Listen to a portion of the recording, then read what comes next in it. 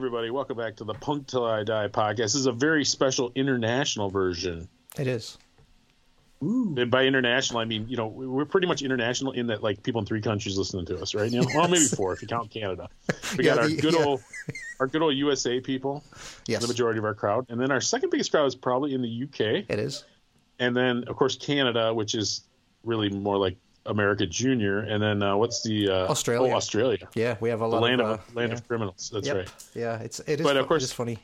Yeah. All right, let me. Okay, so of course you can get a hold of us at punktillidie77 at Gmail or on the Facebook group, which, like, on this lonely Saturday where everybody's bored, there's been a ton of action on there. You can tell everybody's just sitting home listening to records. So join us on those things. So also Instagram, even though we don't talk about the Instagram too much, we do have an Instagram presence, and I actually posted on there today. Yeah, I know you don't, and sometimes I have to check the messages because somebody sent us a message like 3 weeks ago, giving us an album or something. So I have to check that more regularly. But yeah, Punk Till I Die is on Instagram, so you can put his stuff on there too. So, Neil, our guest today is from your homeland. And matter of fact, not only from your homeland, but literally like almost the same city, right? Is it the same? It's a really funny story, right? So, all right, I'll tell you what. I'm going to let you. Yeah. I'll tell you what, Neil. My intros suck. They're famously horrible. No, they're fine. They're all good. To give you a chance to do an awful intro. Go ahead. Go ahead, my friend. I'm going to sit back and drink my vodka at 3:00 in the afternoon. All right. Well, so today we're going to be talking to the singer and I think founding member, is that right, Jace, of Jeffrey Oikot. Yeah. So Jeffrey Oikot is a British punk oi. I mean, how would you describe yourselves, Jace? I'd say oi. It's like a parody. You call yourselves like a parody, or yeah? No, I mean the songs are light-hearted. Yeah.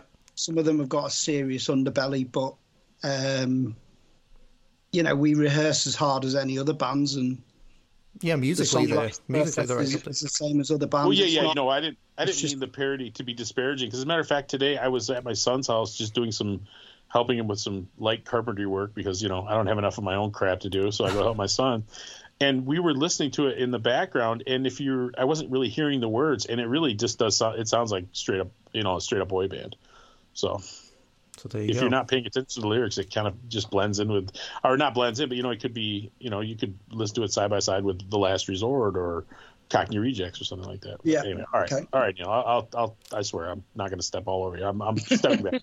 So the thing about this band, and the reason they came to my attention probably about 2 or 3 years ago, is because cricket's my favorite sport, and Tom, you knew that, right? So now Jeffrey Boycott. I guess I assumed it was football, actually, but okay. No. Cricket. I mean, I love football, but cricket takes it for me. So Jeffrey Boycott was a very famous batsman for England in the late 60s and almost all the 70s going into the 80s. And so seeing a band that took its name from... and he's actually probably, outside of Alan Knott, he's probably my favorite cricketer as well of all time. So seeing a band that took its name from my favorite sporting figure, I was interested immediately. And...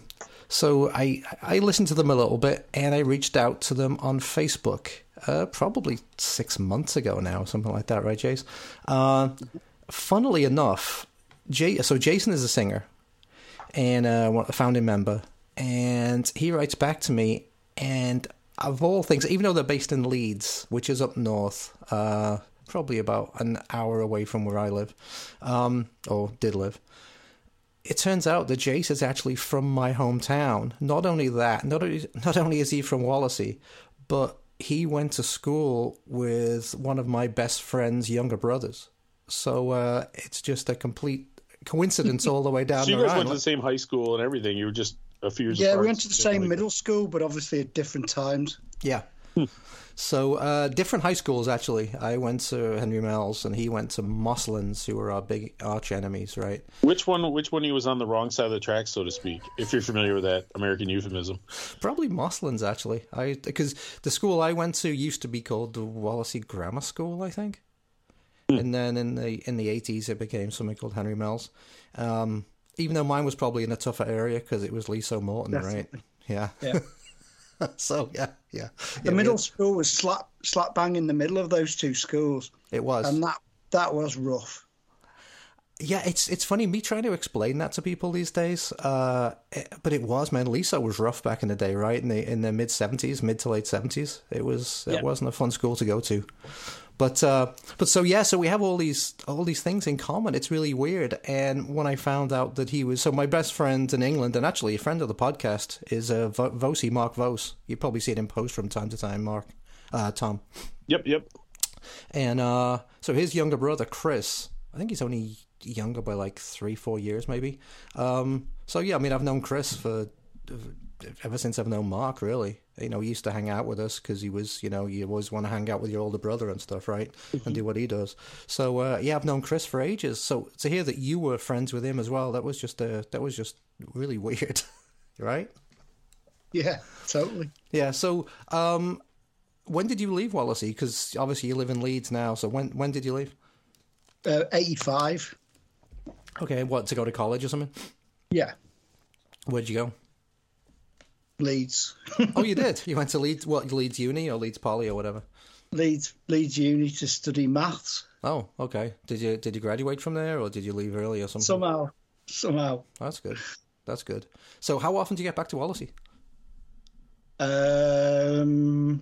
Not as often as I'd like. Maybe 6 or 7 times a year. Family still there? Yeah, my dad's still in the same house. Where does he live? On Green Lane. Green Lane. All right, that's funny. My best friend in 200 metres from the scene of the murder on Christmas Eve. Yeah, I told you about that, Tom, right? That was fucking crazy for England. There was a drive-by shooting at my local. With a machine gun. Yeah, machine gun. No kidding. Yeah. I mean... Wow. Oh, yeah, just this year you're talking about. Yeah, this Christmas Eve. Christmas Eve at like 10 to midnight or something, right? Yeah, I woke up to that on Christmas Day and it was like, whoa, where did go in there I wonder tomorrow. how they got the machine gun.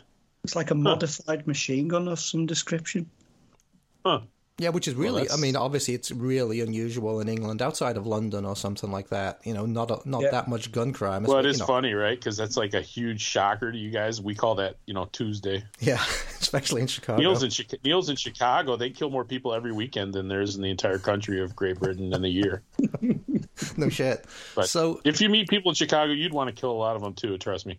So, I love Chicago. It's a great city. Yeah, there you go. See? It is. Yeah. It is. See, but just to give this some context, the pub where this happened, the Lighthouse, that was my local when I lived there, and and when we first started getting into punk and stuff, because. Let's see, there's probably 4 or 5 pubs in the village there, but each one back then had its own clique, right? The Black Horse was where all the sweats went, all the heavy metal bikers and stuff went to the Black Horse. Farmer's Arms was where all the posh rugby players went. The Nelson was where all the disco guys went. Yeah, the Cheshire, the Soul place. Yeah, so the Cheshire Cheese was supposedly where gay folks went, and I never really know if that was true or whether it was just a rumor. But it was a rumor. Yeah, but the Lighthouse was just where the old men went. So that's where we used to go because there wasn't very many punks in the village, right? So we just used to go to the Lighthouse because it was nice and quiet. So to see the Lighthouse splattered across the national news on Christmas Day that was absolute insanity to me, right? Yeah. I mean, I know now it's become probably the most popular pub in the village, right? All the youngsters go there now, but it's very different than it used to be. But anyway, that was weird. Yeah. So anyway, getting on to the band. So you moved to Leeds in '85. When did you actually start playing music and stuff? Start playing music? Yeah.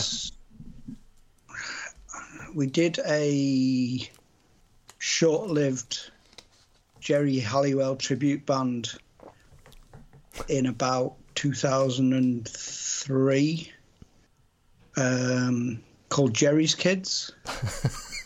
Not the famous hardcore band out of Boston. Not either of the famous hardcore bands, because obviously the other band from Texas or somewhere.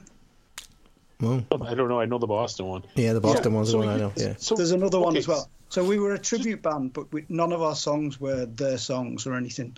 We had our own songs, but after about 6 practices, the drummer, who'd been in lots of sort of more famous thrash and hardcore bands around the UK. He decided to leave. Probably didn't like my vocal style or the fact that my songs weren't particularly political. And the band imploded, and then it took 2 or 3 years for me to get going again with another band. So we kind of, in theory, I hate football, because talking about football, if you're in an oi band, takes you into bizarre places, if you like. It does. We always agreed that, let's keep football out of it.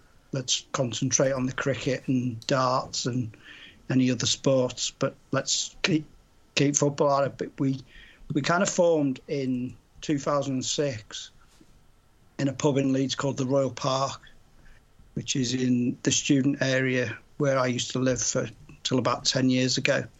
And we were just watching the World Cup all the time, 3 of us, and we decided we should do a band, and we'd look for a drummer. And the other 2 were arguing about who should be the guitarist, and neither of them wanted to be the bass player. And that's kind of how we formed. And then we were all particularly drunk one night, and we all blame each other, but someone came up with the name. I think it's a good name. Well, it got us a record deal. The guy from Boss Tunage, who a couple of us knew through other avenues, so he didn't know who he was writing to. He wrote and offered us I'll put your records out on the strength of the name. Wow. We hadn't recorded at that point, and he'd never even seen us. So it was a real shot in the dark. And, boy, that's a guy who doesn't value his dollars very much, huh? Well, maybe. Well, when he put out I'm sure it turned out fine, but it was his best-selling record of the year. So that's funny. Well, we paid him. But no, it's strange though, right? Like, that's funny.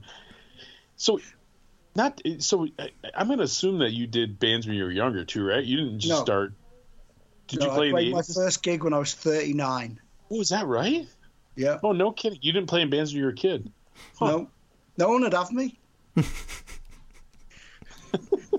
Clearly just untapped talent that they didn't know anything about, There you go. I mean, you were so talented that you got signed without ever recording a demo. That's amazing. It's like a phenom. The first band I did, which the Jerry's Kids band, I probably established that I could sing. I was reasonable at keeping time within a band as a singer. Gotcha. So that made me think I should do this again with another band and whatever. Because some of my friends who were in other bands who've gone all over the world, they could never keep time as singers. So it was, at least meant maybe, yeah. And then one of the guys who was in our band for 10 years, he joined a few years after we'd formed. And he said because he played the first gig we played, and he really liked my voice. So he said he'd like to be in a band with me at some point. And then when we were looking for another member, he joined the band on the strength of the voice. So there you go. Yeah. Why don't we better stick a song in there? It's going to be my job today is going to be to try to keep us to put a song in every I don't know, 10 minutes or so. No, so that's fine. So the first album was the first thing you recorded, was it for Boss Tunage? So was that The Good, the Bad and the Googly? Was that the first album? Yeah. Okay, yeah. So how come on Discogs, why does it say that's on X-Fist Records? It doesn't say Boss Tunage. Okay, so maybe that's the bit that maybe is the missing link of the story of him offering us this deal. Was he's had quite a few offshoot labels over the years. He's been a label for 25 years or something. I don't know, maybe more, 30 years, doing DIY punk of all descriptions. And he started this label, and the first release was this kind of fake straight edge band that think he was in Lincolnshire, like in the 80s or 90s. And he was kind of looking for other bands that might suit the label.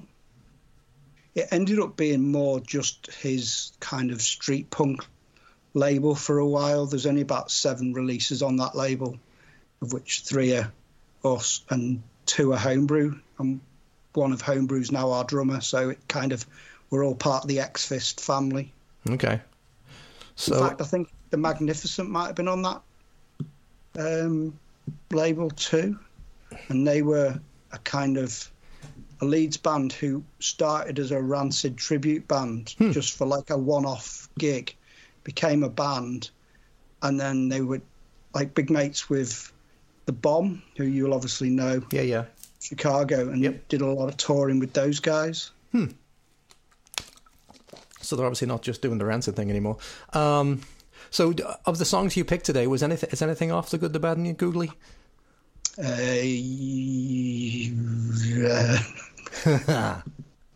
No.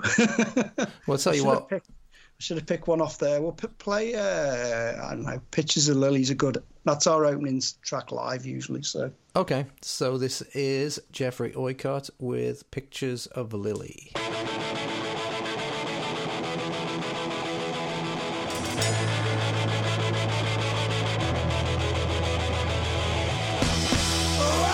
Tell you about when I was a lad, all my aspirations and the dreams that I had.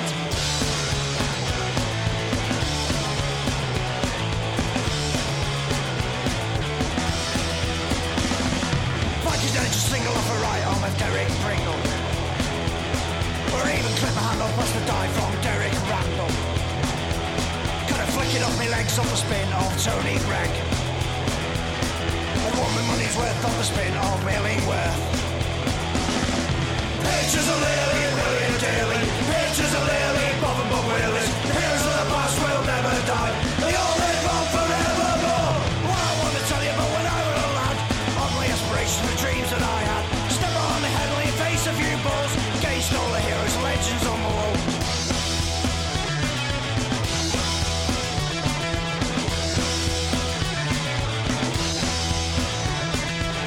Then just single off the right arm of Derek Pringle, or even clip a handle bust the die from Derek Randall.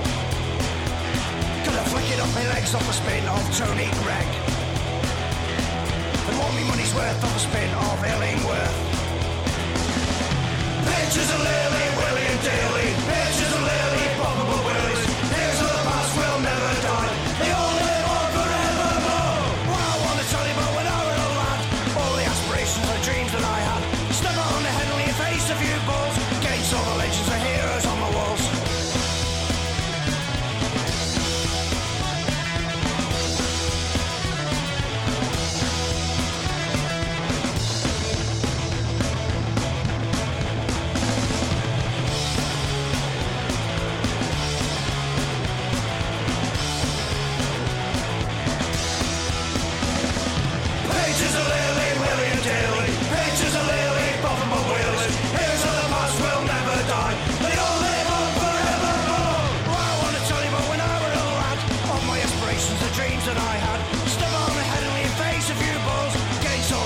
of heroes on the walls.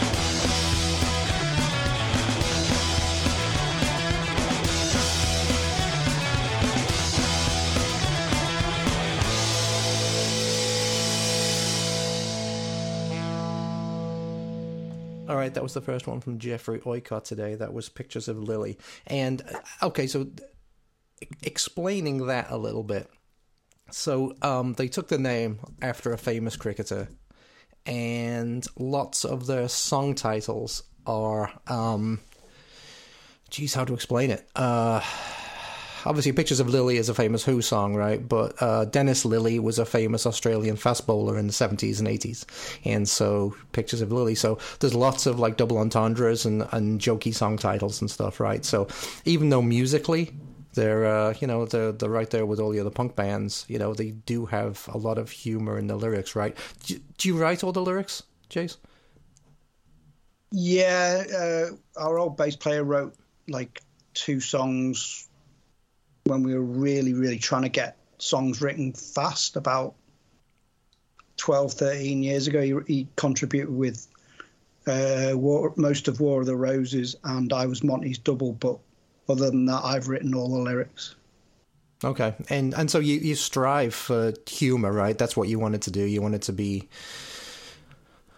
not funny, but I guess to use an English expression, we felt snookered because once we came up with the band name, and then we were literally like falling off our seats, coming up with concepts for song titles and what the songs would be about. And it's kind of like misdirection. If maybe, you know, a song that sounds like it might be another song isn't that song. A song that maybe sounds like it's going to be about something sexual tends not to be about what it's supposed to be about. So there's a lot of, like, say, double entendres, misdirection, and I don't really want it to alienate people if they don't understand cricket, but I guess inadvertently it kind of does sometimes. Well, sometimes I think it works on two levels. Well, it certainly helps. It certainly helps, right, to understand cricket. But if a song's catchy, a song's catchy. It doesn't matter. Yeah, I mean, I'm not expecting people to. I mean, one of my favourite bands is the Skids, and my favourite song by them's "Still Into the Valley," and I only know about 3 of the words in that song because they don't make any fucking sense anyway. Richard Jobs was out of his damn mind. I don't know what the hell he was singing about most of the time. So, but they're a great band. The lyrics are the lyrics, and you kind of make your own version of the lyrics up anyway. Yeah. Neil, I don't know if you remember that famous advert with that BASF tapes. That was maybe after you'd left, but it was BASF tapes, and there was a guy doing the sort of Bob Dylan placard thing. Okay. He did it to Into the Valley. Oh, that's funny. And it was all just everything just completely wrong. Tom, do you know that song at all? Into the Valley by the Skids. It's probably most famous. It's probably the Skids' most famous song. I would say. It's funny. I know the Skids are obviously, and I know that the guy went. It's this guy who left to go to do Big Country, right? The guitar player. Yeah, rest in peace, Stuart. I mean, I'm familiar with them, but I don't really know them. They never really had a much of an American presence. Probably because I don't know. They just never made it big over here. Well, like my top 5 bands. Yeah, and like he says, musically they were great, but lyrically, Richard Jobson, call him a poet or whatever you want, but the lyrics made absolutely no sense at all. Were they more like pretentious? Yeah, I guess. Just nonsense. I don't know. What do you think? What do you think, Jace? Pretentious or nonsense? A bit of both. Bit of both, defo. Yeah. Well, because I think what Jace does is really. It requires a certain level of skill. Oh, for sure. Because to have that double entendre where a song is funny on its face but also makes a point and it's below the surface, that's not super easy to do.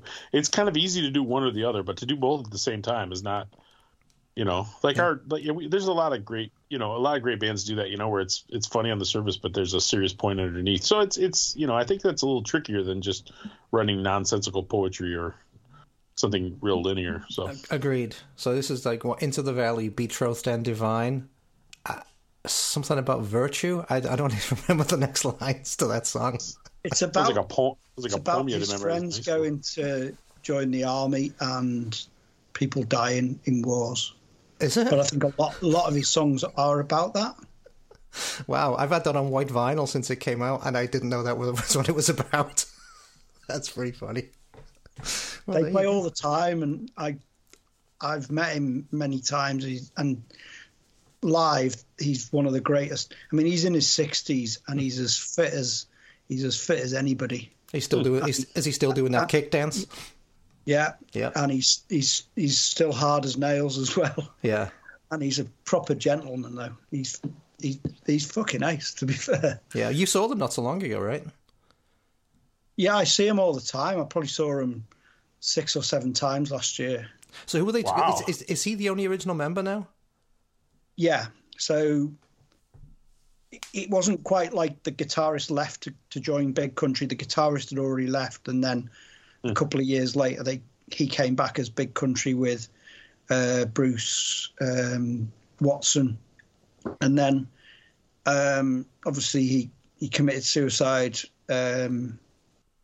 22 years ago or whenever it was. Was it that recently? Jesus, I thought it was longer than that. Okay. Maybe it's longer than that. Yeah, actually you're right. It was probably in the late 90s. And then what happened was they kind of came back to do sort of memorial gigs on maybe 2 occasions. So he had like an old drummer of the Skids, the original bass player of the Skids, and no guitarist. and he got the guitarist out of Big Country to be his guitarist. The other one, yeah. The other guitarist, Yeah. Bruce Watson. And now, as a full band, again, full-time band, Bruce is doing Big Country without Stuart, and he's replaced Stuart in Big Country, and his son Jamie is also in both bands as well. Okay. And I think the bass player now, because the bass player of the Skids, I guess what happens is that it's kind of difficult for people who've had normal lives for 30-odd years to commit to being in these bands for all this time, whereas Jobbo's been kind of... He used to do, the film programme on BBC One? What would they review movies and stuff? Yeah, he used to do the equivalent on Sky for a couple of years, and he's been a model and he's done this, and he was married to Mariella Frostrop, who's quite famous, and he's always been in and around the entertainment industry. He's been a movie director. Wow. Movie producer. So he's done a lot of stuff. So he's always been constantly creative. Whereas I guess the other guys, I think the guitarist had like a tobacconist shop or something, or a newsagents in Glasgow or Edinburgh or something. And it's like, you're pulling someone out of that, and then it must be quite difficult to do it full time, and maybe they weren't earning enough money for it to be a permanent job. But yeah, the two guys who were in the band have now ceased to be in the band for whatever reason. So, but they're playing all the time, and they've got their second comeback album of new stuff's coming out in a few months' time as well. Okay. Yeah, that one they released a few years ago was actually a pretty damn good album. I liked that a lot. Yeah, I love it. Yeah, it was good. Good stuff. But anyway, getting back to you guys. So did you ever play with the Skids? There's a question. Yes. Oh. Yeah. Okay. Cool. Well, that's cool. Yeah. That was probably the one band, if I had a list of 10 bands that I desperately wanted to play with, they're on that list. So to play with them was pretty big deal for me. Who was number one on your list? The Damned. We'd never played with them yet. But you went to see. Oh, so I know we're getting off on a tangent here, but you went to see them do that. They had that all original members lineup gig a couple months ago, right? How was that? Yeah, it was incredible, and so apparently Brian had just had his hip replaced, so he was a bit like standing in one spot. Yeah. Captain was a bit subdued because it wasn't really all about him, and he was playing the bass. It was great to see Rat Scabies playing drums for the first time. I don't know when the last time I seen him play. Oh no, we played with him and Brian one time about 10, 12 years ago or something. But the real star of the show was Dave Vanian. He was like a man possessed. He was all over the place. It was absolutely fantastic. This crooner who sort of stands there and doesn't say a right lot between the songs. Yeah. Was off his face. It was just all over the place. It was absolutely brilliant. Now, did they just do first and second album, or did they do a combination of stuff? Okay. No, just the stuff that 4-piece cool. worked on. Yeah. Excellent stuff. Huh, that's cool. Okay. When I saw them, they did the whole Machine Gun Etiquette album, which was really good too, but it would only the 2 originals. Yeah. So you did that first album. Yeah. And how many albums have you done? Have you done 4 or 5? 4. You've done 4. Okay. So that first one was in like 2008, something like that. Is that right? Yeah, it's the usual stuff. Whereas if we'd done it ourselves or whatever, it actually came out in 2007. But the way things kind of worked back then, that he had to give a date, and there's always that unknown about when you're actually going to get the vinyl delivered and all that. So he gave an official release date of like Easter 2008, but we were selling the vinyl Christmas 2007. So that's like we had an LP out within a year of of our first gig. That's pretty cool. That's pretty good. And yeah, and to a common theme with you guys is your album covers are taken off of other more famous albums, right? So the first one, Good, the Bad, and the Googly, the album art and stuff is taken right from the first Foreskins album, right? The Good, the Bad, and the Foreskins. So yeah, and a googly, Tom. A googly is a type of delivery in cricket. So like a curveball or something in baseball. Huh. Also known as a wrongen. Yeah, wrongen. Yeah. So it sounds the physical act sounds like the word itself. It's a googly. Okay. Yeah. I don't quite know where that. I have a vision of what that means. Yeah, where it even comes from. And so, yeah, we'll probably be talking a lot of cricket things, and I'll try and explain them as best I can. The batsman, Geoffrey Boycott, where the name of the band comes from. Tom, who would be a baseball player who would... what's the guy that comes up first? What's he called? Oh, leadoff hitter. Leadoff hitter, yeah. So imagine... Usually he's fast more than a power hitter, right? Yeah, well, that's definitely... So that's definitely Geoffrey Boycott. He'd bat all day, because one of the big differences between cricket and baseball is once you hit it, you don't need to run if you don't want to. So you can block all day if you want, and that's what Geoffrey used to dull the other team's attack by just blocking a lot, and he was known for, he'd score a lot of singles and doubles. So I don't know who the baseball equivalent that would be doing that, just hitting a lot of singles. Super dour, very opinionated. That's the lead hitter. Is they usually just have a real high percentage of getting on, right? Yeah. Like usually your highest percentage guy is your leadoff hitter, or right up there, and he's got to be speedy. So I'm trying to think who the equivalent would be in baseball of someone. But I know so little about cricket that I can't even really picture what you're talking about. So Tom, in baseball, does the ball get soft as the game goes along? I think they use so many balls over the course of a game that if there's any kind of a change in the ball, they just bring a new ball in. Okay. I think they use like 100 balls in a game or something like stupid like that. Yeah. So in cricket, the ball has to last 70 overs of 6 balls.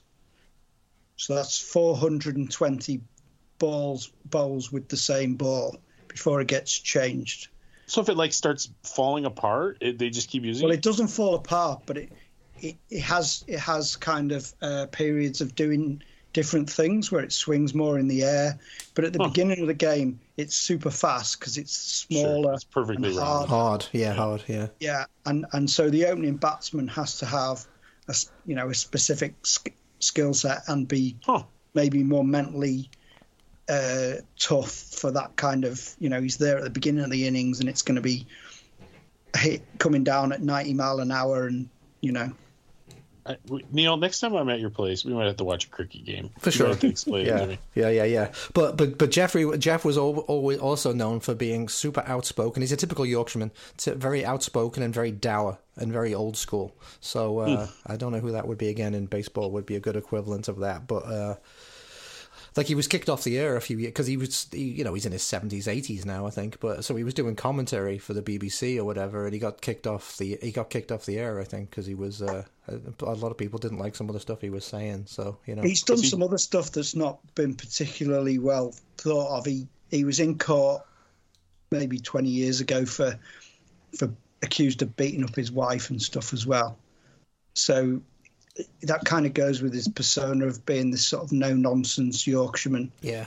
Well, it's funny because, in this country, if you were accused of beating your wife, you'd lose your job in 1 second, right? If you're on the air.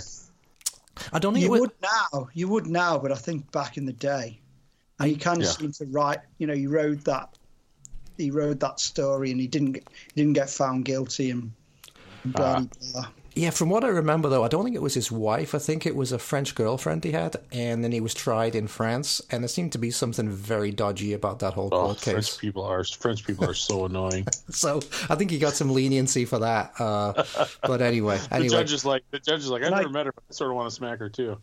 Can I tell you the best story about Sir Jeff, as we refer to him, that I've ever been told?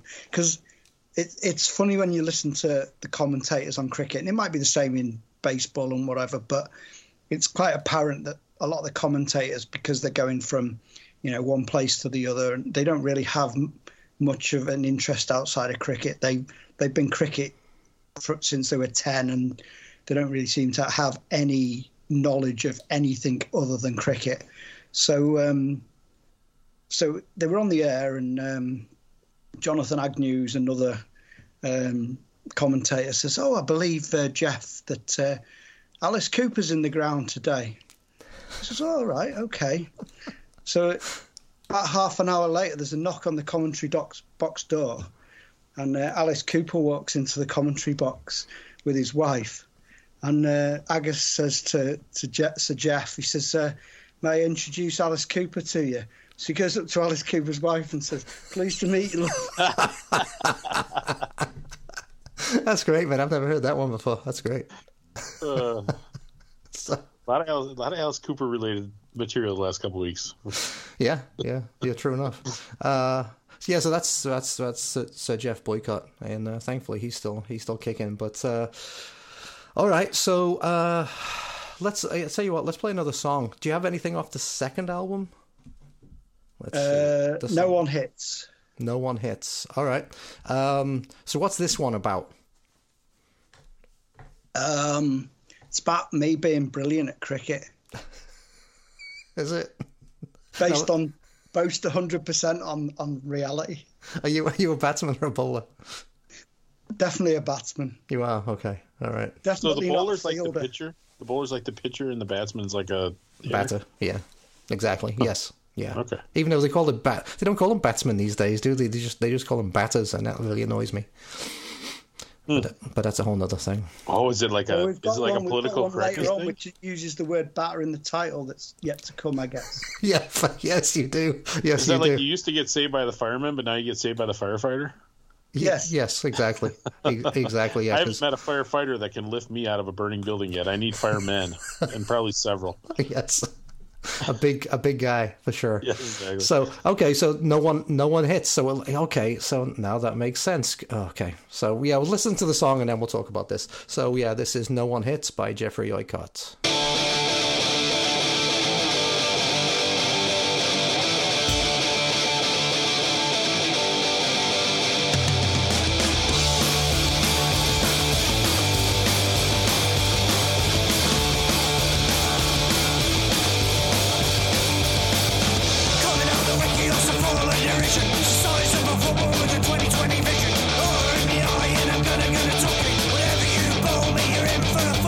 Whether it's a flipper or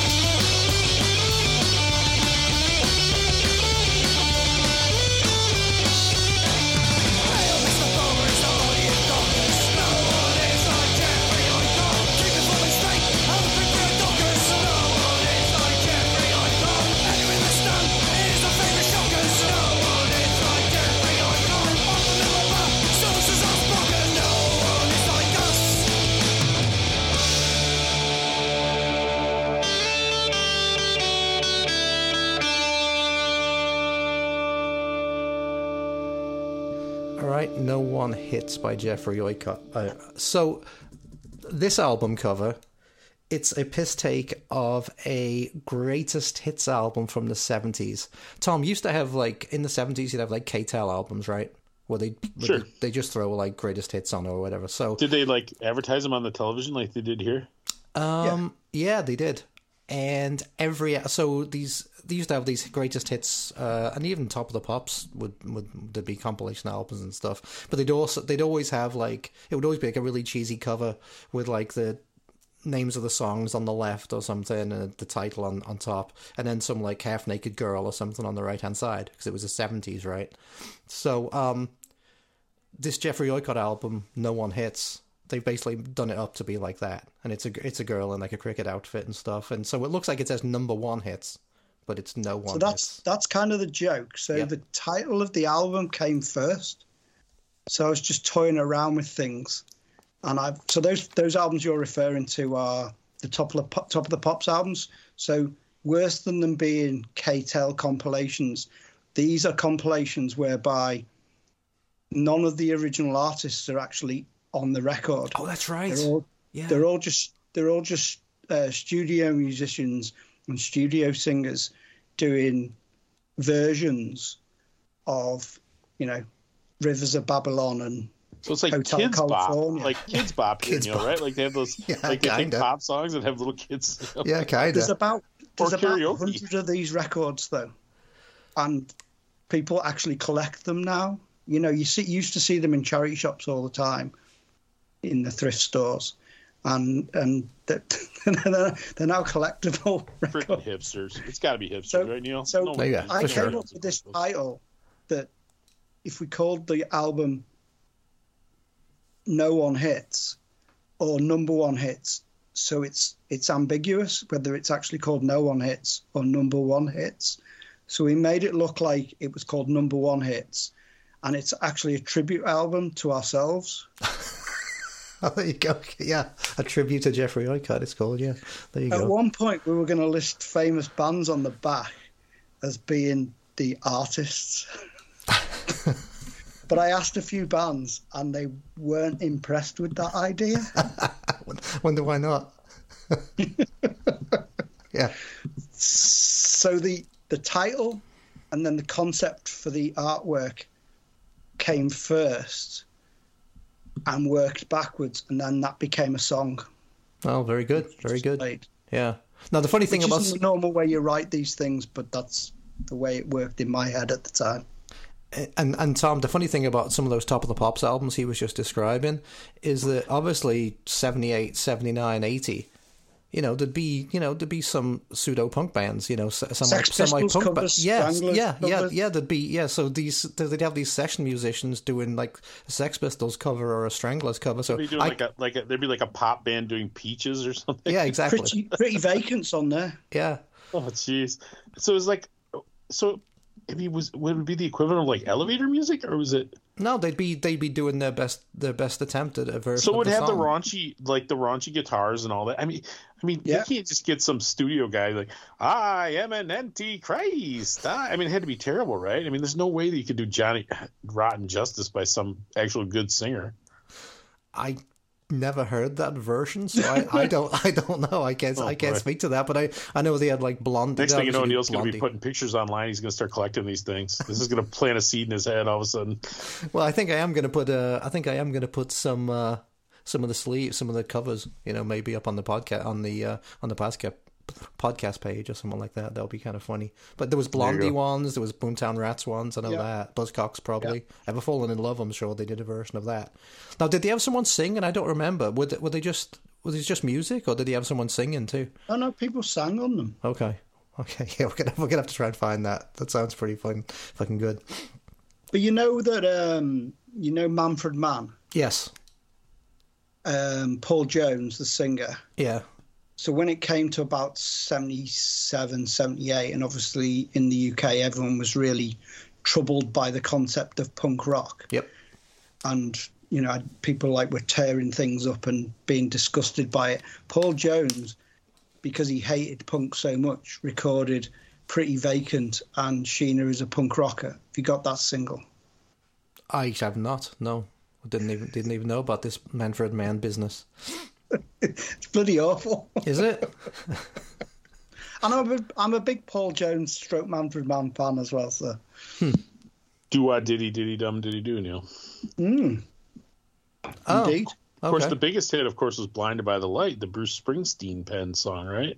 That was a little later era, I think. Yeah, that was Manfred Mann's Earth Band. Okay, the Earth Band. Okay, is that a different singer then? Paul Jones doesn't sing on that. Oh, okay, I don't think. Did Paul Jones go on to do anything else? Any other bands or anything? I'm trying to think why I'd know him or not. From Manfred Mann. Okay, well there we go. That's that was pretty much. I was saying to our last night. The last gig we went to together before the lockdown, COVID lockdown, was the Manfreds playing in Leeds, March 19. They can't call themselves Manfred Mann because Manfred Mann was the keyboard player and he's not in the band. All right, let me ask you this. This doesn't make any sense to me. You're younger than me. How the fuck are you into Manfred Mann's Earth Band, for God's sakes? What's up with that? I'm into all sorts of shit, particularly 60s shit. I guess. 70s was a great decade, though. Anything from Billy Fury onwards, mate. There you go, Billy, good old Billy. Yeah.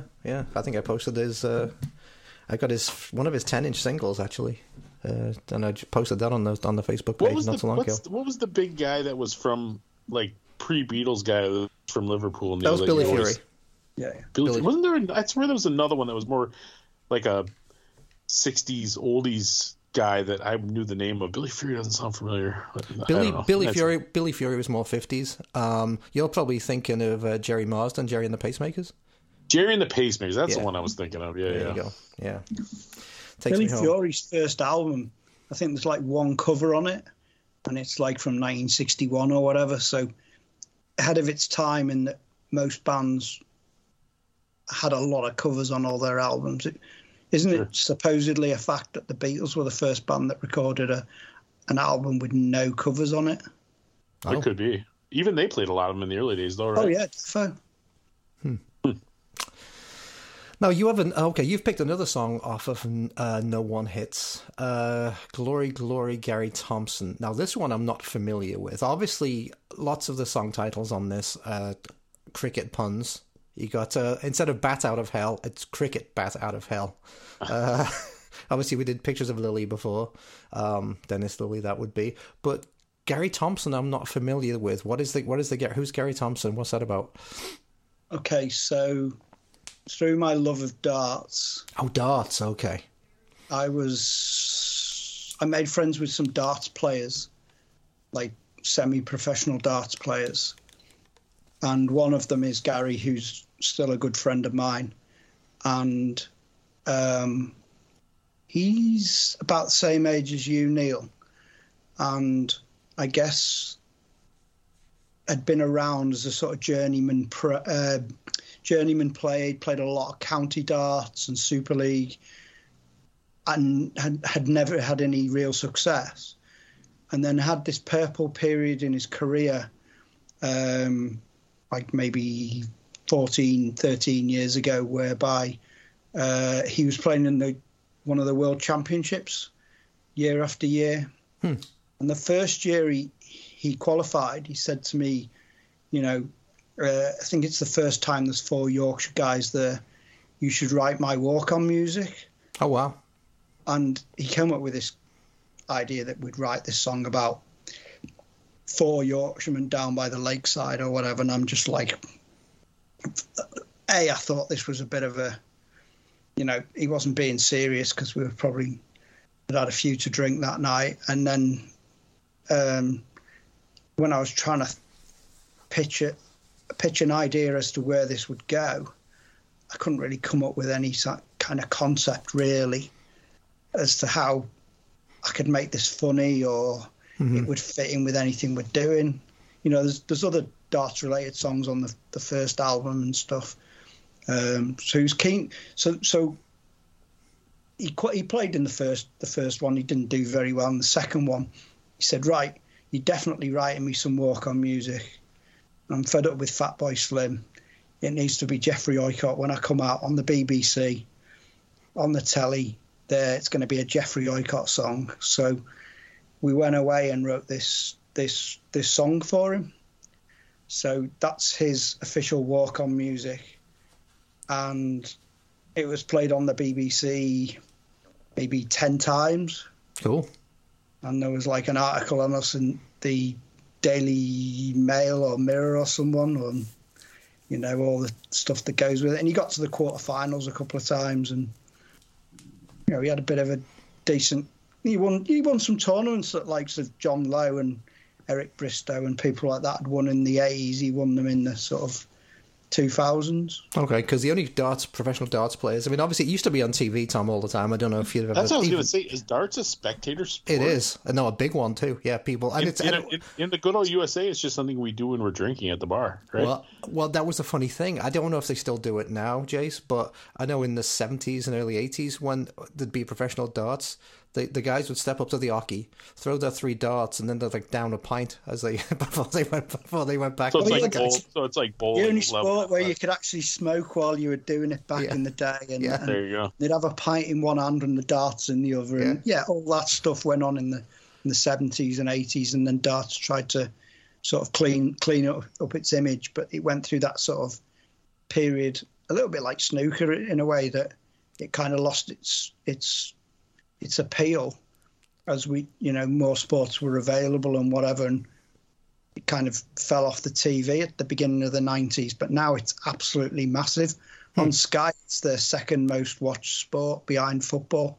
Yeah, because it was it was probably judged a very working man's thing, was darts and snooker too, right, back in the originally. And so, so it came out of like the working men's clubs and stuff like that. So, looking back, Eric Bristow, I remember, was he the crafty Cockney? Was that Eric Bristow? Yeah. So they'd all have almost like, it would almost be like wrestling, like they'd have their own shtick, you know. You'd have the heel, and you'd have the good guy. And Jockey Wilson is the other guy I remember. Was he Scottish, Jockey Wilson? Yeah. Yeah. So the funny story about that. So Tom, do you know Dexy's Midnight Runners, right? Come on, Eileen, and that. So they had another song. This was on telly last night. So it was. I'm going to be able to give you a bit of an extra insight after you've told the story. Yeah. Go on. So Dexy's had another hit called Jackie Wilson, which was about the soul singer Jackie Wilson, right? Oh, sure. But Top of the Pops were well known for being, whoever was doing the production on Top of the Pops, you know, even though it was a pop show, whoever was doing the production was clearly very much out of their element, and and didn't really get, the kids of today or whatever, right? So, famously, one of the early soft cell, they have soft cell performances. They actually had them in like a padded cell. They were very literal. But anyway, the Jackie Wilson thing, they clearly didn't know that Jackie Wilson was a singer. So when Dexys came on to do the song Jackie Wilson, they actually had pictures of Jockey Wilson, the darts player, behind him. Fucking idiots didn't understand. Can I assume that Jockey Wilson was a white guy?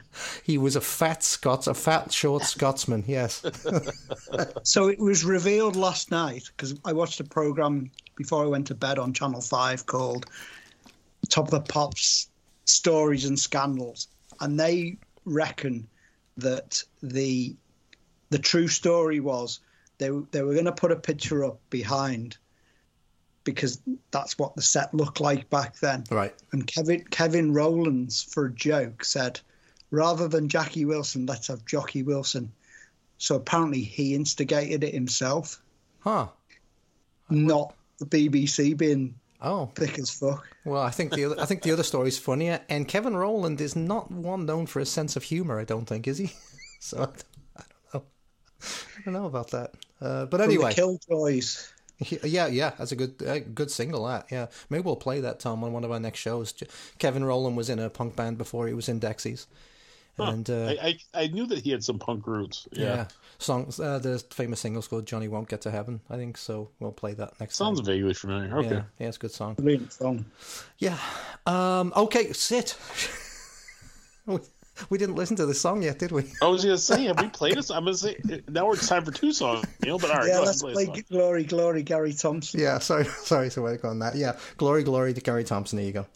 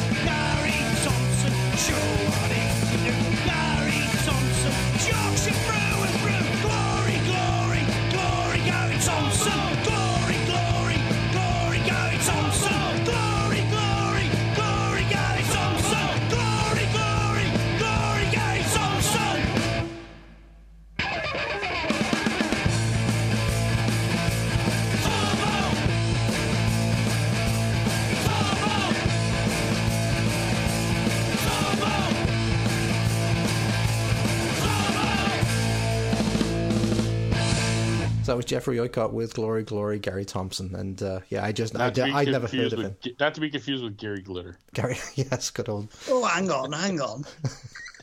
That's Gary with one R. This is Gary with two R's. There you go. Didn't he just get out of jail? Didn't I hear that? Did he got out of jail recently, Gary Glitter? Someone else mentioned that to me the other day. I've not heard it, but yeah. Just going back to the song, so the way the chorus kind of goes on that, there's another famous Scottish darts player called Gary Anderson. And the first time he won the World Championship, the guy went, "Glory, glory, Gary Anderson." And I thought, he's defo heard my song. That's good. Well, it's funny because playing that on the, I mean, you get BBC is something that like a huge percentage of the population watch. That must have been really. I would assume that'd be really good for you guys getting that type of exposure. You'd think so, wouldn't you? I was actually there as well at most of these things, singing along to my own song while they're playing it over the PA. So that's funny. So let's look at a couple of the other song titles from this album because they're all pretty fun. See, it's all well. It's not all cricket related. There's obviously some darts related stuff too, and it's there's a lot of cheeky, almost postcard, seaside postcard type humor as well, right? Some of the stuff's very Benny Hill, I think, right? Some of the double entendres and stuff. Like you have a song title called "Beefy Flaps," which. You could take two ways, but knowing that a famous cricket player called Ian Botham, his nickname was Beefy, so I assume that's from the Wirral. Yeah, that's right. He was from our way, wasn't he? And he's a sir as well now, isn't he? Sir Ian Botham? I think so, yeah. But Beefy Flaps could certainly be taken two ways. You got one called The Umpire Strikes Back, which is I believe the Mentors used to use a term called beef curtains. I don't know if beefy flaps and beef curtains is the same thing. I think there was nearly a lyric called "It's All Uncertain as Beefy Curtains," but that one never made the final version. Neil, we're going to play all the songs we played next episode when it's just two of us. We're going to be songs that were inspired by those episodes. We'll do the Mentor song where they talk about beef curtains also. Beef curtains, yeah, there you go. Another song called War of the Roses, which obviously that was famously English Civil War back in the 16th century. No, 17th century? Between whenever. But it's also a famous cricket thing between Yorkshire and Lancashire. So I would say it was so long ago that Neil doesn't remember. That's not what the song's about. The song's about fighting over chocolates on Christmas Day. Oh, for fuck's sake, really? I didn't get that at all. So yes, there's some cheapo chocolates that are out in England called roses, right? They're just called roses. Yeah. So it's a lot of in jokes here. But so there's the misdirection element there. You see. It's perfect. Yeah, very, very, very, very, very good. So it could be about a war, or it could be about the rivalry between Yorkshire and Lancashire. But oh no, it's about fighting over chocolates, and whoever loses ends up with the coffee cream. That was actually one of the only ones I liked. It's the coffee cream. Fair enough. Yeah. But when I come round yours, I'll bring a box, and then you can eat all the ones I don't like with nuts in them and stuff. We actually found I don't know if they were roses, but we had at Christmas, because you can often find some English food in a lot of the grocery stores here, and we actually found some. I don't know if they were roses or something. A Quality Street, I think they were Quality Street, and I was like, I have to buy these because they reminded me of home back in the 70s, right? Sometimes Neil misses the bland food of home. No, but it's funny, we forgot quite how shitty some of this stuff was in the 70s. And after eating some of these Quality Street, it was like, God damn, that's fucking... I could see why they were like 25p or whatever the hell they were back in the day. But food's definitely improved in the UK since you left. It has. No, it has. And going back to talking about the Lighthouse pub where the shooting was, back in the day, it was just dour old men sitting in the bar, supping their pints, right? Sipping a pint of mild. Now, almost all the pubs, they've all got restaurants in them. They're all, very TVs all over the place. It's very different. And like shit, going back when I was a kid, and you remember this, Jace, too. Kids weren't allowed into pubs. You had to be over 18 to get in.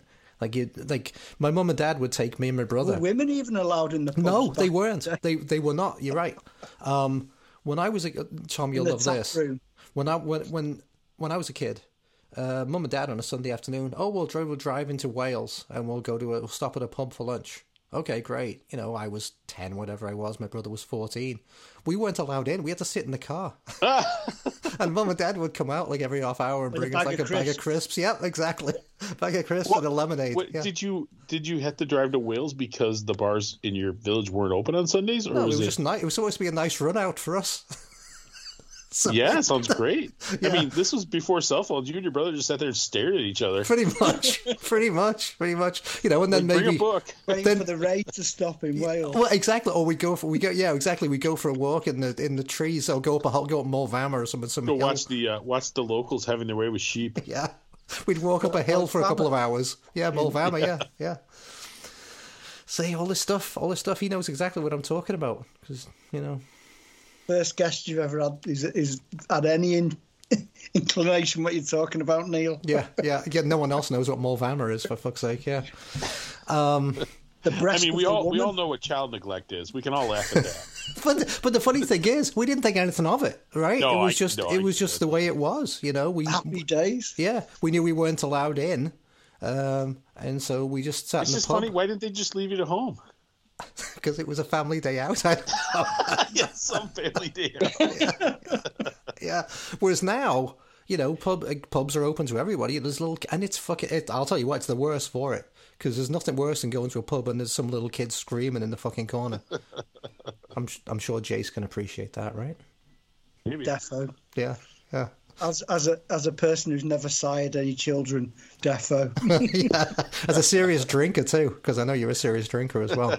Because that's another thing. There's a lot of songs you're gonna about. Do something, you might as well be serious about it. That's what I say. Yeah. Apart from writing lyrics, obviously. Yeah, but that's another thing you're serious about is drinking, right? I mean, you like your pubs and you like your ale, right? Mm-hmm. Favorite tipple. We're going to talk about the straight edge years now. What, you were straight edge? Because I never was. 88 till 2001. Oh, stop it now. Wow, that's a good run. Or a bad run, depending how you look at it, I guess. What's the matter with you? You never get any sex during them years, so, and the other straight edges are really dull, so in the end you have to give up, don't you? So were you actually part of the straight edge scene and stuff? Were you doing X's on your hands and that kind of shit?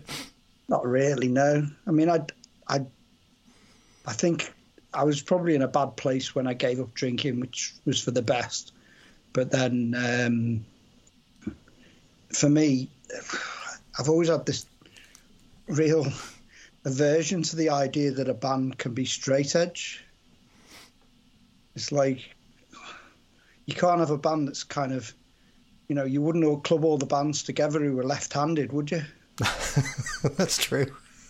Everyone in this band's left-handed and we're only going to play with other bands who are left-handed. We're going to lefties, yeah.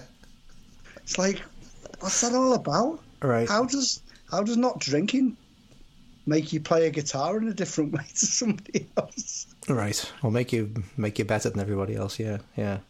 Well, so who were some of the bands that you were listening to back then? Well, mostly the Discord bands. Yeah. Now, in a couple of our conversations, because obviously we've had conversations online, trying to get you on the show actually for ages, but you said you've been to the States a few times, right? Tell us a bit about some of the places you've been and why you came over. First time I came over was in 1990 with my then girlfriend, and we were there for 3 months. Wow, how come 3 months? That's a long time. Well, we were just into travelling and stuff, and the idea at the time was we'd try and find somewhere to like work for a couple of months because we weren't made of money. So we got a job in a youth hostel in New Hampshire. Oh wow, okay. So we weren't getting paid because obviously you can't get paid if you're in the States, and unless it's cash, right, under the table. Yeah, and then we got to this youth hostel that was on the interstate. And the first 4 days we were there in the middle of summer, there was no guests at all. That's great. And in a place called Randolph, New Hampshire, that had population of 200. How do you end up there, for God's sakes? God knows. We just wrote to loads of youth hostels, and this one wrote back and said, we're not far from Boston and bloody blah, and we ended up at this place. And it was kind of cool that we were out in the middle of the woods and whatever. And then a guy from Australia came by, and he was like going all over the place, and we decided to hook up with him. And somehow, I don't remember how, but we managed to get 8 weeks of like internship or whatever you want to call it at the Washington DC Youth Hostel, which then tied in with my musical interests. So we were there we had like a month traveling around at the beginning, and then the last 2 months we were in DC, and saw a few gigs but not many. Saw Grey Matter. Oh, great! Yeah, good band. And a gig at DC Space, and then after that I really wanted to go back, and I did a teaching diploma, and then I realised that was never going to work out for me. But I did this teaching diploma where they gave you a bursary every 6 months. So because I didn't drink and was able to live cheaply, I put all my bursaries to one side, and then me and another friend came over for 6 months in August 92 for 6 months. And we did the whole country, and we did 6 weeks in DC again because I had contacts there. We hooked up with a guy. I used to order records from Blacklist in San Francisco, part of Maximum. Okay, yeah. And I wrote to them and said, we'd like to come and help out. Has anyone got anywhere we could stay? And this guy said, yeah, you could come and stay with us for 6 weeks. So we went to Oakland for 6 weeks at the back end of 92. Saw so many great bands while we were in the Bay Area. That was just incredible. So you're traveling around on a Greyhound or something, or what? Were you driving? No, we did some Greyhounds, but the main one was back then you could get an Amtrak pass. Okay, cool. For 45 days for $210 or something. And go wherever you wanted. Go wherever you wanted. So one time, the guy I was traveling with, he wanted to go and see Ministry, and we were in San Francisco, and Ministry were playing in Seattle. So he just went on the train, watched the gig, and came back on the train. Wow. Shit. For free, because we had these passes. Yeah. I did something similar. I had a Greyhound, but this is going back to 83 when I was a student in the States for the first time. And we had a Greyhound pass for like a week or 2 weeks or something. And we did from Chicago to New Orleans. Actually went through Tennessee to New Orleans, then DC, and then New York, and then back to Chicago again. So we did something similar to that. One of the other interesting things that isn't really that punk, but might relate to you, Neil, was that we... I think the last week we were in DC. My friends from Wallasey friends, the Boo Radleys. Oh yeah. No, the Boos. They were playing at the 930 Club, and with Sugar. They were on tour with Sugar. Oh, great band, yeah. So we went to the 930 Club and hooked up with them, and then they gave us their dates, and then we managed to go a few gigs on the tour when the train kind of coincided with where they were going, so we saw them in a few dates and stuff. Yeah, the Boo Radleys that was pretty cool, sort of being sort of groupies on the train around America. Yeah, the Boo Radleys were big there for a couple of months in the mid '90s, right? They did very, very well. There was that one album that was I can't remember what it was called now, but it did really well. Me and Martin were in the Cubs together.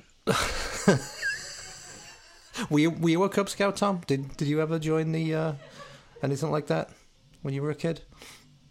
I was never a Cub Scout, but I did sort of go to some of these pseudo like religious Boy Scout groups where they would teach you to tie knots, but also have Bible stories and stuff. But I never did the Boy Scout specifically. No. Oh, okay. That sounds kind of hanky-panky-ish, that. But I know how to tie a square knot. But it was similar. Like I said, it was sort of like a religious version. You still had all the like the ridiculous like things that you wore in your shirt where you put your little arrowheads in there. Oh, patches and shit. Yeah, all the patches. Yeah, or little things that went in these bars that were like, it was like a pseudo military. Back in those days, I think everything was like a pseudo military organization, right? Yeah, well, definitely. They were just preparing us to go die for our country. Oh, the Boy Scouts definitely was, right, Jace? I mean, geez, that was. Well, I didn't join the Scouts because that was like Cubs. when you were about 11 or 12. Yeah, that's right. The Cubs were the younger kids. Yeah. Plunge. Yeah. And I went, nah, that all sounds a bit too much for me. But the reason I joined the Cubs was, probably all my mates were in it, but that's where everyone played football on a Saturday. Okay, yeah. Saturday morning. So which park? Which park were you playing at? We played up at what's that park near Poulton Road? So Chris Vose is next door neighbour, Chris Shallcross. His dad ran the football team for the Cubs, so I joined their team. Okay. I think I know which park you're talking about. Damn, I can't remember the name of it. It's on the tip of my tongue. Whitman's Lane, I think it was called. Okay, yeah. It's down somewhere like that. But yeah. Okay. God knows. Okay. Well, I'll tell you what. Let's get back to Jeffrey Oycott and talk about the third album. I was going to say, why don't we play another song? Okay. So by the time we get to the third, yeah, you didn't explain, Neil, that I needed to pick one song off each record. Well, we don't. I mean, we keep it very free and easy because obviously it depends who we talk to, right? They might only have one album out, or they might have 15, right? Like the band we talked to the other night has like 15 albums, but so we don't really do that per se, but I don't know. Well, you pick the next song from the ones we haven't played yet. Do you want to pick a song off this album? I can, sure. Yeah, sure. Why not? Sticky Wickets. Sticky Wickets is the next one. Yeah, so the song that we still play off this is called Bail Jumpers. Bail Jumpers. Yes, I just listening to this today, as a matter of fact. Tom, you remember Streakers, right? I don't know if they have Streakers anymore, but you remember streaking in the 70s, right? Oh, yeah, in the 80s, yeah. Yeah. Where people would get naked for whatever reason and just run across the baseball field, or apparently the cricket field too, huh? Yes. I hope not at darts, because that seems really potentially hazardous. It's a darts, but not very often. So, Jace, that's what this song is about, right? Bail Jumpers? Yeah. Okay. It's about, definitely about that thing that it seemed like quite, what's the word I'm after? It seemed quite soft at the time, it wasn't really a big deal. And nowadays, you'd probably get put on a sex register for doing that, wouldn't you? Yeah.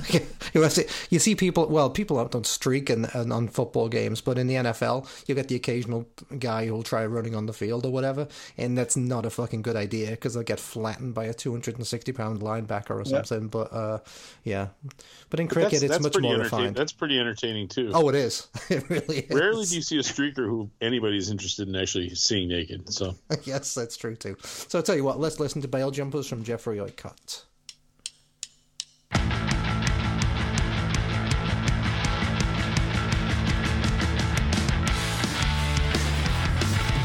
Back in the old days, you need a risk arrest. Streaker running riot at the Lord's test. Getting to the crease was your only test. Shuttle both wickets and off for arrest. Now you keep your bra on or your string vest. Risk a fall from a get labeled a sex pest. Now you keep your bra on or your string vest. Risk a fall from a get labeled a sex pest. Tackle the bail jumpers tackle. Tackle the bail jumpers tackle. Tackle the bail jumpers tackle. Not something that you wanna unshackle. Get her to the middle, let's see you cartwheel. Spare the upright bushes as he cops a feel. Copper with his whistle and old wooden truncheon. Sonny Jim, you're off for an early luncheon. Taking all the ground again, the fake gear, let you back in to a hero sheer. Taking all the ground again, the fake gear, let you back in to a hero sheer. Tackle, tackle the bail, drummer stackle. Tackle, tackle the bail, drummer stackle. Tackle, tackle the bail, drummer stackle. Not something that you want to unshackle.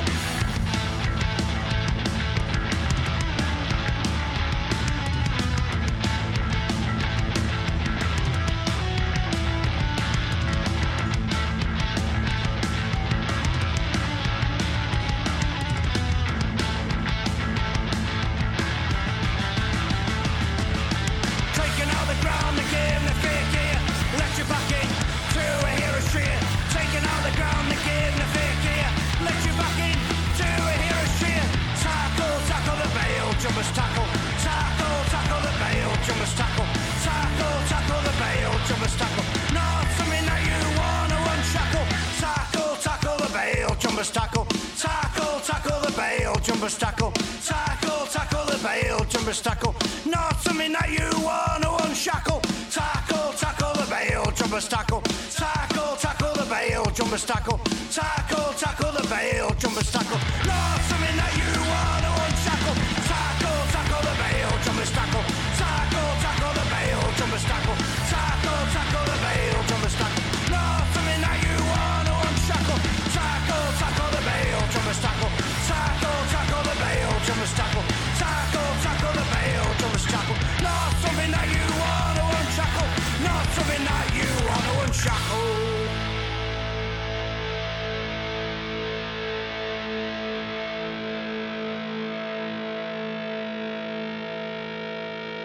All right, that was Bail Jumpers. So, and obviously that's another double entendre right there, or a dual meaning, because the streaker on the cricket field is jumping over the bails, but then obviously bail jumping is a criminal thing, right, as well. So I'm assuming that's what that was meant, right? The double entendre there. Yeah, there you go. So this album came out, not so long ago, right? 2015. Okay. And this was your first official one on Boss Tunage, right? Yeah. Okay. And then that uses the Rolling Stones Sticky Fingers album. Oh, the sleeve, yeah, that's right. Yep. So that's the album art on this one is that Rolling Stone. That was the one where they had like the original covers had like a real fly on it or something, right? On the little Okay, zipper. so there's 101 versions where I glued a zip to the front of the cover. Oh, so you did the same thing. All right. Yeah, it's not quite as technical as the Rolling Stones version. That but sounds pretty poffo, actually.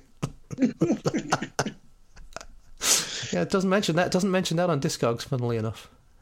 No, the first album came with a free set of darts flights if you bought it off us. Oh, it did. All right, cool. Yeah, the second album's got a free set of cigarette cards in it. Huh. The third album had a glue-on zipper. Okay, so this was 2015. Let's see some of the other good titles. So I'm going to play one of these songs actually at the end. I'm going to play Robin Hood Was a Yorkshireman. But I'm going to dedicate that one to our good friend Richard White, because he's from Nottingham. And he's probably very proud of Robin Hood, so we'll play Robin Hood Was a Yorkshireman towards the end there. But we get your runs. We get the runs. We get the runs. Another good joke right there. So you said you've had numerous members in the band, right? You've had people coming and going and stuff, but you're the only original member. Yeah. All right. Explain some of that. Why do people keep leaving you? I guess with the original lineup, it just got to the point where the four of us had maybe different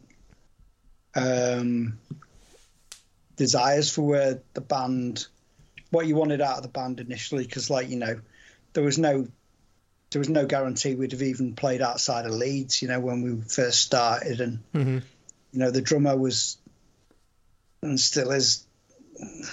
I was the least. And still am the least best drinker out of the original lineup, and I think maybe with certain members of the band, when you were the opening band, that was kind of cool because you could like start drinking at 7, play at 8, and then spend the rest of the night getting drunk, and it didn't really matter. Yeah. And I think for some people, like, as you got a bit further up the bill, you kind of leave certain people behind, maybe. Okay. And then there's just been fallings out, and like the lineup on the Sticky Wickets album, the guitarist lived an hour and a half away, and we were trying to rehearse every Monday. Yeah, it makes it during difficult. winter, it was just really long nights, and he's never been a particularly likes driving, particularly on his own. He'd be quite happy if he'd had like 2 people in the car with him. Yeah. But like finishing rehearsal at 10:30 and getting home at 11:30 and then going to work, I think in the end it just took its toll on him. Yeah, that makes sense. I mean, I've probably fallen out with a few people who've not been in the band anymore, but most of them are still like really close friends. The original guitarist lives about 100 yards away from where I am at my house. He nearly bought the house next door but one to me. We're still good friends.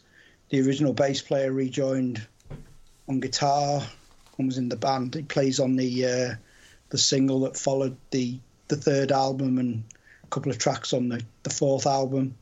And I still go out with him regularly. Now, do you live in the middle of Leeds, or do you live in like somewhere else in the Dales or something? No, it's kind of weird where we live, because if you drive around the the road network, mm-hmm. you wouldn't think that it was any different. But I live just off a main road that's called Leeds Bradford Road, but within 30 yards of where I am right now, there's like a field that leads into the woods that leads onto the canal and the river. And the valley is very green. Mm-hmm.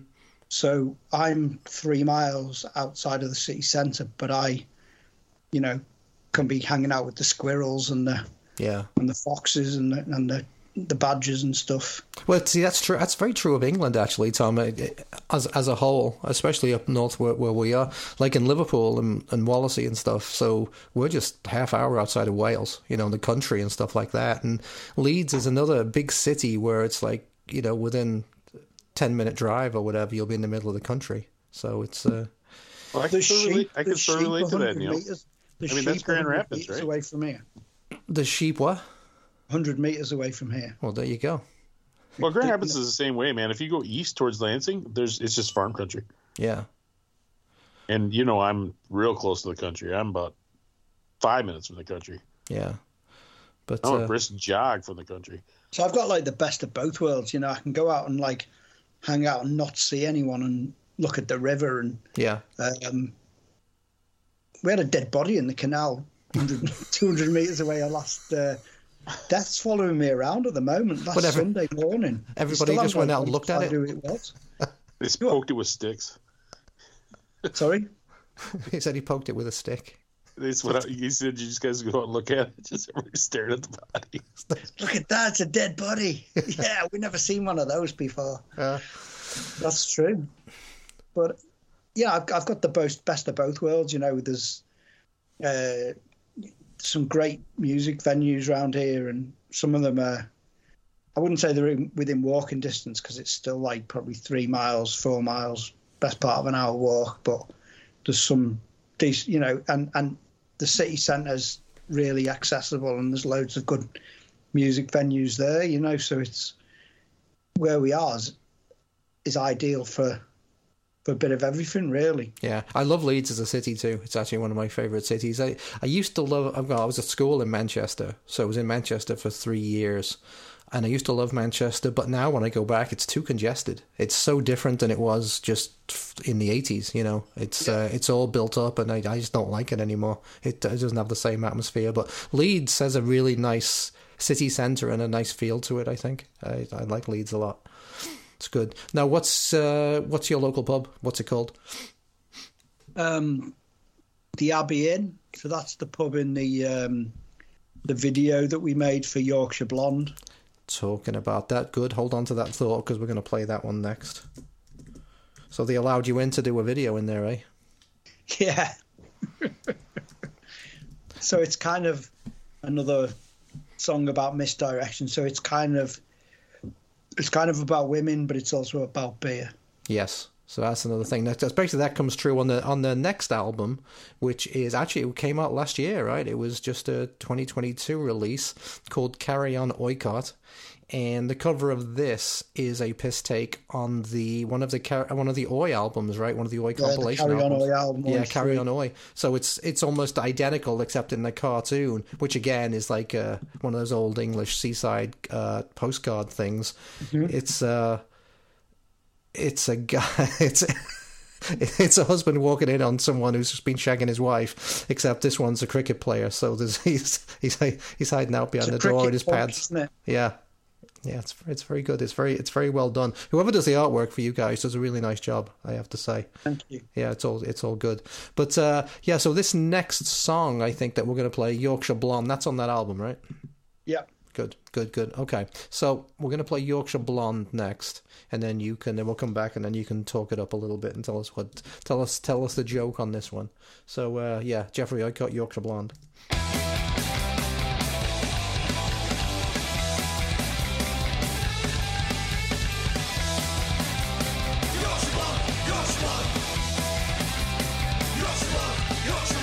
Saw you down the pub last week, saw you down the pub.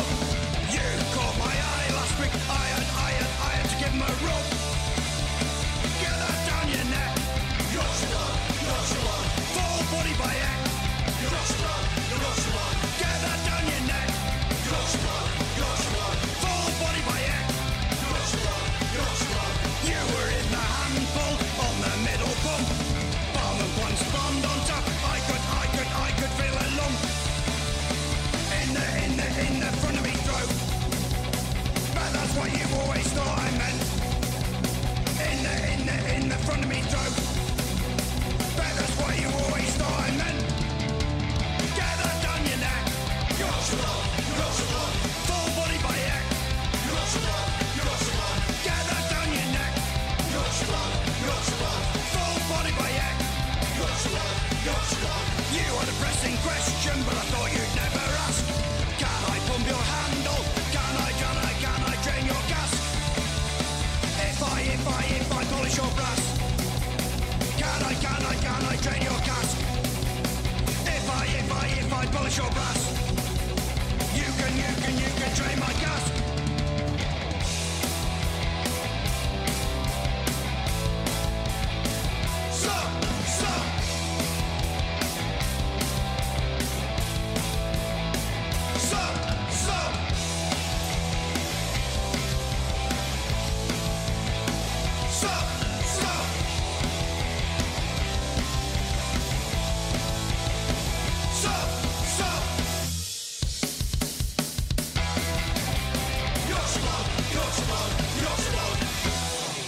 Alright, Jeffrey I got there with Yorkshire Blonde.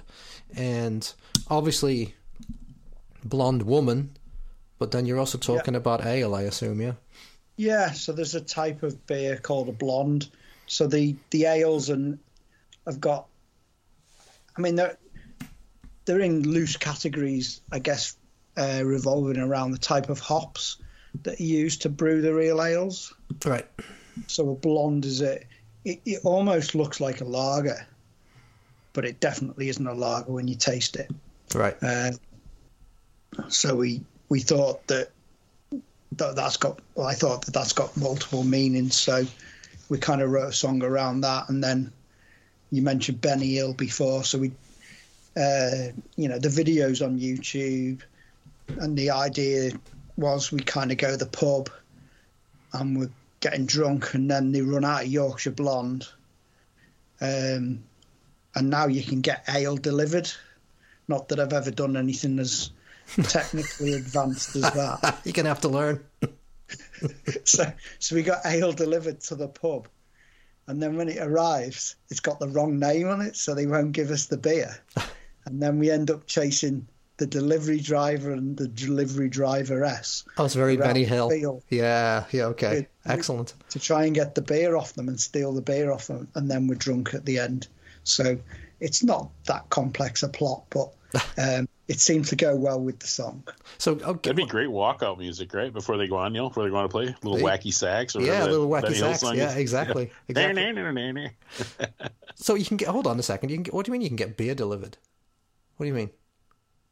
Like Just Eat and Uber Eats, you can get beer delivered.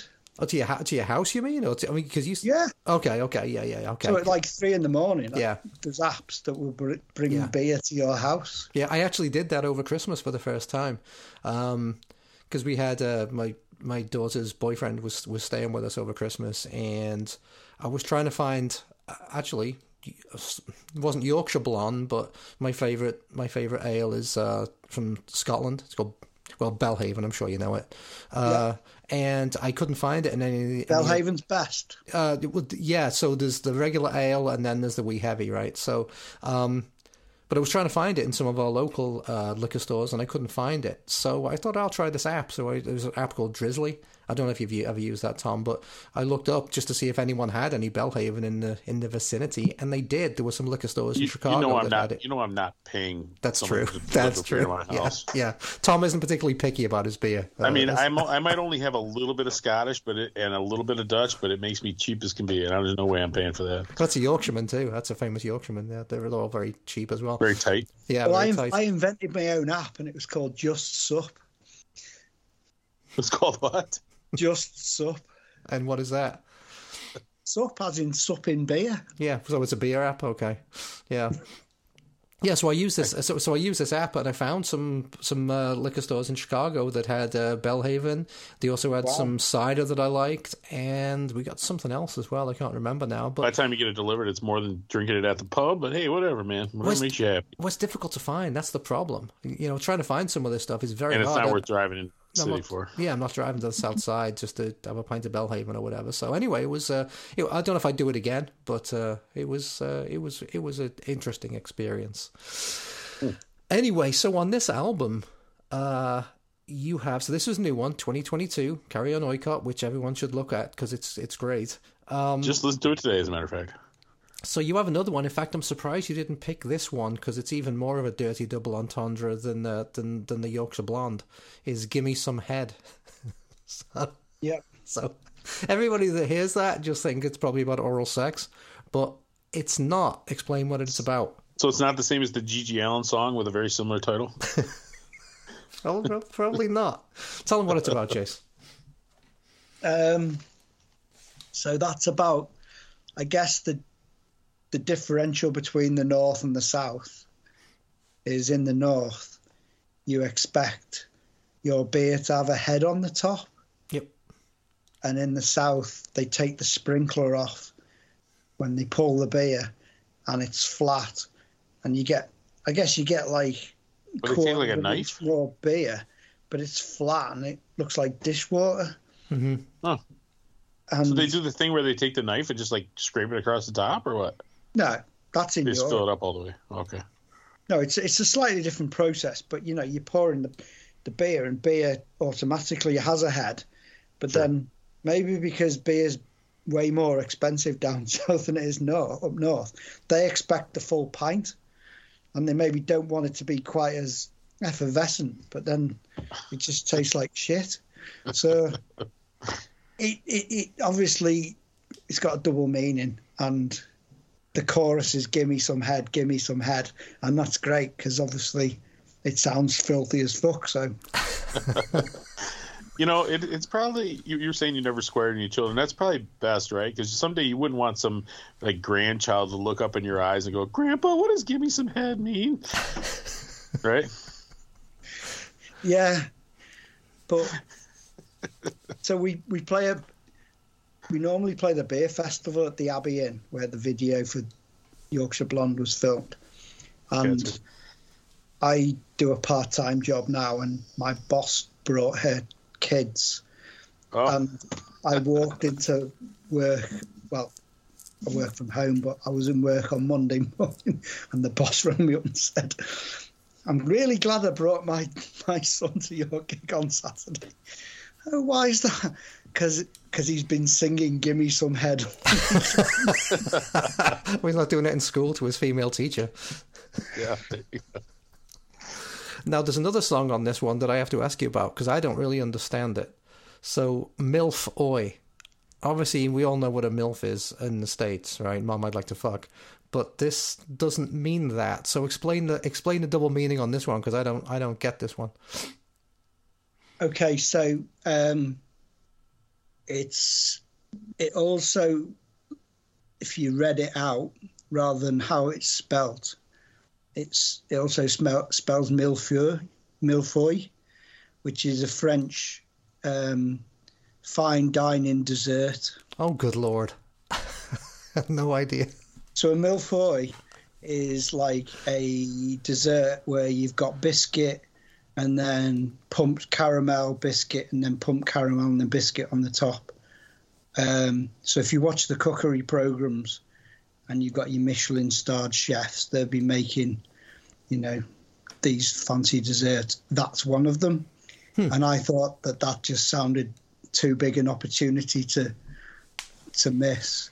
So we wrote a song called Millefeuille, which obviously has got other connotations in there as well. Certainly does, yes.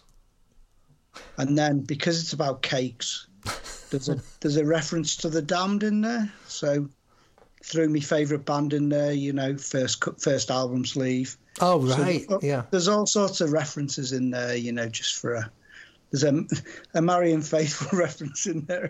Holy shit. If you know where I'm going about the Mick Jagger story, so. Wow, see, people think they're just a joke band, but the lyrics are actually really deep. See, who knew that? And talking about bacon shows, so the last time, I think it was the last time I was home, might have been the time before that, when I was having a drink with my mate Uppo in the Lighthouse, fucking Paul Hollywood walked in, and I'd got no idea who Paul Hollywood was. Because do you watch the Great British Baking Show, or Bake Off, or whatever it's called, yeah. Tom? Tom, do you know that show? Yeah, my wife and daughter like it. We watch it semi-regularly. So that guy that all the ladies think is so handsome with the blue eyes, Paul Hollywood. Yeah, he does have dreamy eyes. He's from Wallasey, so originally, and he walked into the Lighthouse, and everyone was making a big fuss, and I was like, "Who the fuck is this guy? I have no idea who the hell this is." So it's just a funny aside, I guess. I had the same experience though because he'd been on telly for like however many years. And then my sister said to me, when we used to hang out with Paul, and I went, who? She went, when we used to hang out with Paul Hollywood, and I went, who? So apparently, like in the mid-'80s, I used to know him and used to hang out with him. Oh, was that right? Wow. Okay. No memory of it. But he used to go out with my sister's best friend, Nikki, for 2 or 3 years, and we hung out quite a lot with him. But I don't remember him at all. They should get rid of that crappy classical music they play on that show and have some Jeffrey Oikott theme music. Yeah, they could play Millefeuille. Yeah, there you go. Perfect. Yeah. We're probably the first Oi band to sing about. There must be at least 10 topics that we're the first Oi band to sing a song about them, because most Oi bands obviously only have 4 song titles that they can, 4 topics that they can sing about. Otherwise, they're getting outside their box. Yeah, that's true. Football, drinking beer, being working class, and what's the 4th one? Sort of loyalty and pride. Yeah, there you go. Yeah, you hit them all. You're not allowed to be loyal and proud anymore. You're considered an extremist now if you're loyal and proud. You're not allowed to. No, it's a working class pride, isn't it? So you're allowed that one. Yeah. I'm sorry. Say again. Which one? Working class pride's all right. Are you sure about that? I don't know. I'd have to check. I think so. I think you're allowed to do 6 albums worth of that song. I'd have to check the punk handbook to see if that's still allowed. Yes, definitely is over here, mate. Yeah, you know what? That might be different. I'm afraid the soft heads have taken over punk rock over here. I don't know who they are. But... Well, they're just humorless. You're not allowed to have any fun at all. It's just this dour miserableness. Yeah, they make Ian MacKay look like a freaking clown. But he's great. We love him. Yeah, no, I got nothing against it, but I'm saying he's always so serious. Like you see those interviews, he's always. I think he's got a really good sense of humor. So you probably met him. I was trying to think. Who's a good example of somebody who's just absolutely humorless? And Henry Rollins is pretty humorless. But Ian MacKay... Even Henry, I think, has a pretty good sense of humor if you read his stuff. Yeah, I do as well. Ian MacKay comes across that way in interviews and stuff. He's not a barrel of laughs, but I think if you met... Because you were in DC and stuff, so maybe you met him, so maybe you've seen a different side of the kid, you know? Kid. Kid, yeah, he's probably 55, right? Yeah, he might be as old as me, I have no idea. He's 63 or 64. I think. Is he? Holy shit! Is he really? Good lord! Boy, he's aged well because he looks young. See, it's that straight edge lifestyle, Tom. See, if you it's not worth it. Yeah, not worth it. yeah. Another good one on this. Another good title on this album is instead of you remember the old Tube song "White Punks on Dope." Yeah. So they have a song. They have a song on here called "Dope Punks in White" because obviously cricket you dress in white all the time. So. I always wanted to write one called White Dopes on Punk, but I never got to it. There you go. And there's another great song on here called Chaos UK, which actually is a pretty much straight ahead punk song, right? Which talks about all the shit we went through in the 70s. It's actually a really good song. I listened to the Chaos record. OK. Yeah, Chaos OK, yeah. I've listened to the record a couple of times, but I was not in a position where I was like following the lyrics real carefully. And honestly, like I said, it just sounded like an Oi album, like a well done Oi album. Yeah. Thank you. So you guys do all dress in white when you're on stage, right? You have your stage outfit, yeah. Oh, like the Addicts? Is that an Addicts thing? No, it's a cricket thing. We dress like cricket players. Thing. Yeah. See, I'm so ignorant to cricket. No, even my cricket ignorance. Even though, Tom, we have branded Jeffrey Oycott cricket tops. Oh, you do? All right. Mm-hmm. Is it Gray Nichols? Is that what it is? Gunn and Moore, Slazenger. I think they're Slazenger. They are? Okay, yeah. I was always sad to see that some of the great cricket brands from the 70s when I was playing a lot, like Duncan Fernley and stuff, you just don't see that stuff anymore. They're all still about, to be fair. They're just not sponsoring any of the big players. Yeah, I guess players. Like what happens because like Gray Nichols are still quite big, and Gunn and Moore, and some of the cricket bat makers who are really just basically glorified people making them in their sheds, like Stuart Sturridge and stuff like that. Mm-hmm. They're still out there, but obviously, like everything, Adidas come along and Nike and whatever, and they just take over, don't they? That is so funny that you've said it the English way. So, Tom, in England, and I have this argument with my nieces all the time. In England, they say Nike, they don't say Nike. And that drives me crazy for some reason. But it's named after a Greek or a Roman god or something, right? Yeah. How's that pronounced? Is it Nike? Yeah, no, it's Nike. It's just like Aphrodite. Like Aphrodite we're just illiterate. That's the problem. Yeah, yeah. So everyone says Nike, and it takes me a second to figure out what they're talking about. Yes, it doesn't matter how you pronounce it as long as well. What is it? Adidas is wrong because it's the guy was called Adi Dassler. That's right. So it should be Adidas, yeah. Adidas. Listen, we don't care about these paisans, right? He's German, mate. Was he German? Yeah. So him and his brother fell out. Yep. And Adi did Adidas, and his brother did Puma. Puma, yeah. See, you say that funny too. Puma. I don't know. And then you've got John Smith, and then his brother fell out with him, and he became Sam Smiths, and they made beer as well. Oh wow, I didn't know that. That's interesting. So it's funny. From Tadcaster in Yorkshire. My son Neil, my younger son is such a huge Rafael Nadal fan. Okay. Is it that all he wears is Adidas? Like he won't wear Nike, only Adidas. I like Puma because it's like more under the radar. Like I have some Puma stuff, but I don't wear Nike or Adidas. But I know the Adidas. I'm all about the Ben Shermans and the Brutus and the. Oh yeah, that's Perry's me. There you go. You got your 70s skinhead thing going on. See, I'm too cheap for the Ben Shermans, and I have like 5,000 T-shirts in my closet. So that's definitely the American punk rock outfit. I do like that type of shirt too, but I definitely am more the American Ramones bare bones, leather jacket T-shirt kind of a thing. See, it's funny how much Fred Perry's are these days.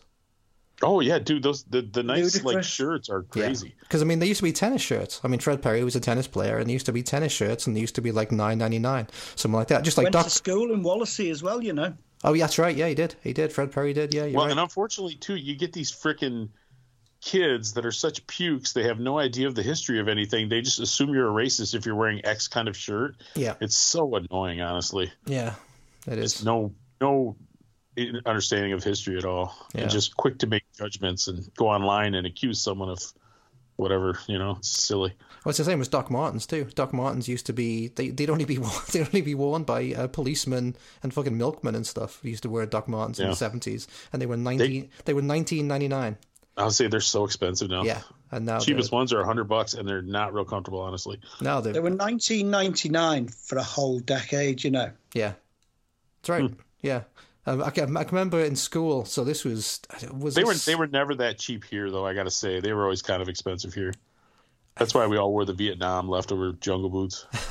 I can't remember if it was St. George's or if it was another school, but everyone thought the teacher was cool because he used to come to school in Doc Martens. So everyone thought the teacher must be kind of hard because he was wearing Doc Martens. Did he have a shaved head and suspenders? No, he didn't. He had long hair. Oh, that would have been much cooler. Much cooler. Yeah, but everyone gave him really credit. When I went to Mosslands, you really had to dumb down. Dr. Martens were pretty much banned. Oh, is that right? But I always wore them. The shoes. Mm-hmm. You wouldn't have been allowed in a pair of boots. And there was definitely a minimum hair length. Because most of the punks in our school in the day would have had hair that just looked a bit crap, but then they all soaped it up at night and stuff. So that's okay. Once so again, that's different. You couldn't too. I can't shave your head. I can't imagine a minimum hair length. You'd have been kicked out of school for having a shaved head. So here's the difference. So even though there's probably only 4 years between me and Jace. So, but high school, I first went to high school to Mel's in '76, and everybody had long hair. So everybody had long, greasy, fucking straggly hair and flares and stuff like that because punk hadn't changed it. It hadn't changed everything yet, right? So sure. I was the first one in Mel's to get my hair cut short, and it was just a side part. It was a side part I got done in Liskeard at some barbershop up a back alley in Liskeard, and it wasn't particularly radical or anything. It was just a fucking short. Not Jed's, was it? It was Jed's. It was. Fucking hell. That's too funny. But yeah, I got it cut there, and you'd think I'd come in looking like David Bowie or something. Everybody the next day was just like, some kids wanted to batter me, some kids thought it was cool and stuff. But it was so different then. But then that's when the rumors started going around that Neil was gay. 1976. That's when it started. No, it hadn't been invented then. There was no such thing as that. Oh yeah.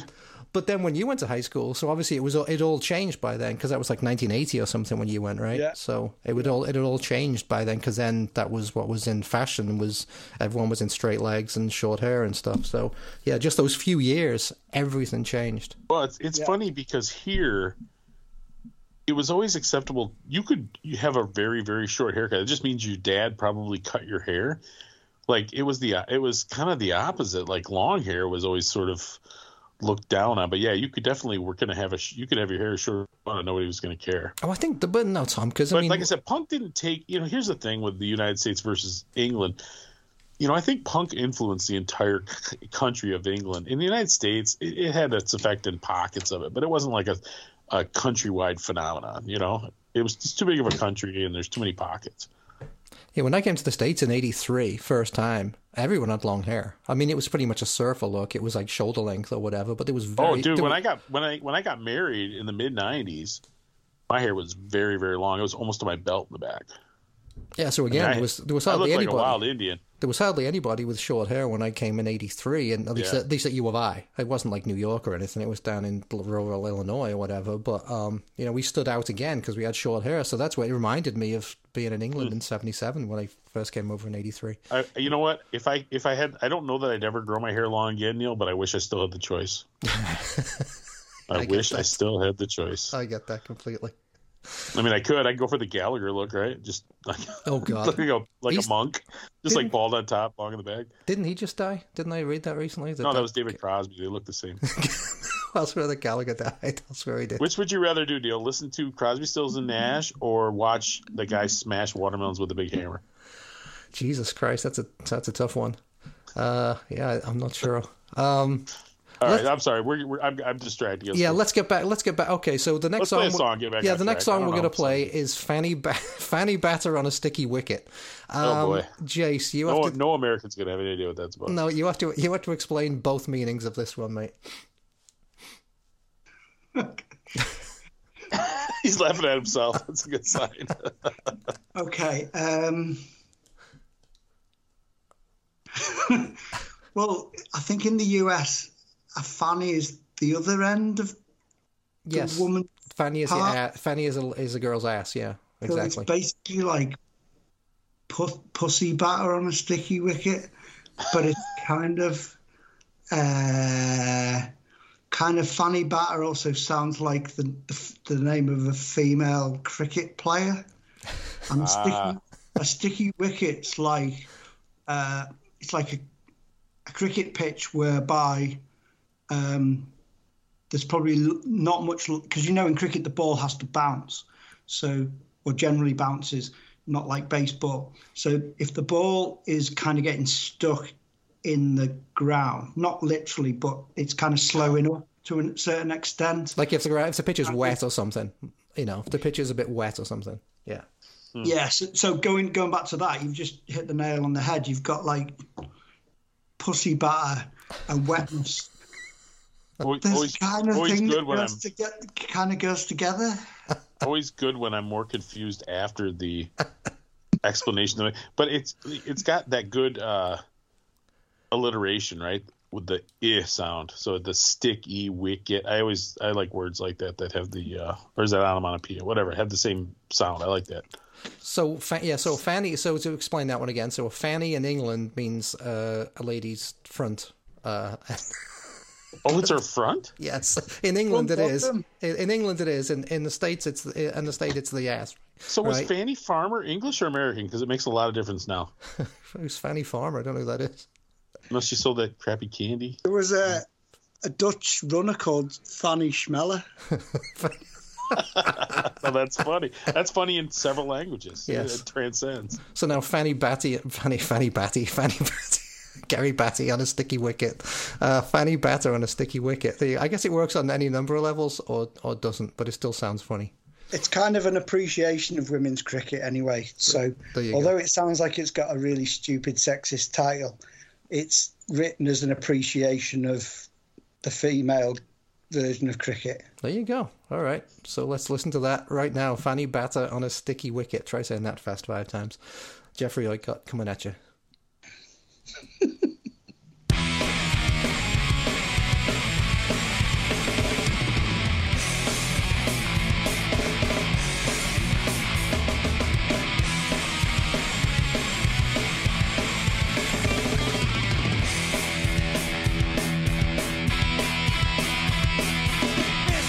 About women's cricket.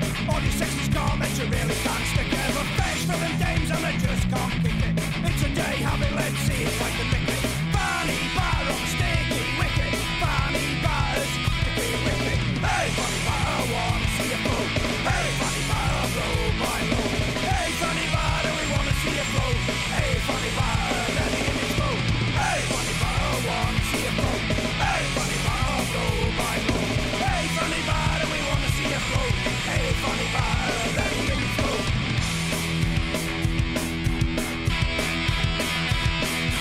Name is Fanny Batter, queen of the crease. All the demon bowlers never got in peace. Mentally fiendish, delivery on release. Stroke by stroke, the rules will never cease. Fanny Batter on the sticky wicket. Fanny Batter's sticky wicket. Hey, Fanny Batter, wanna see you blow. Hey, Fanny Batter, blow by blow. Hey, Fanny Batter, we wanna see you blow. Hey, Fanny Batter, let the image go. Hey, Fanny Batter, wanna see you blow. Hey, Fanny Batter, blow by blow. Hey, Fanny Batter, we wanna see you blow. Hey, Fanny Batter, let the image go.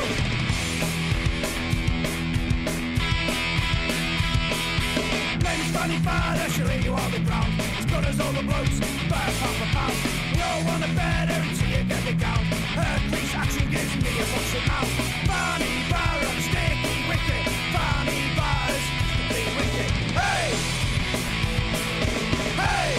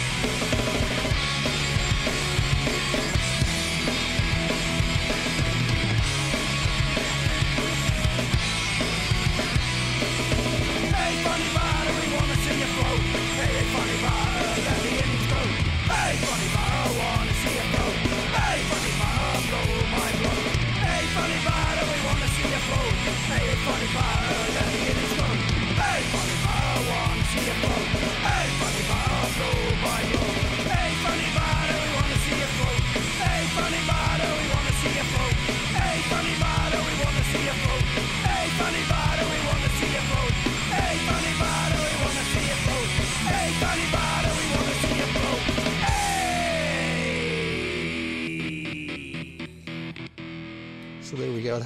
That was Jeffrey. I got Fanny Batter on a sticky wicket. Sticky wicket. That's not nice.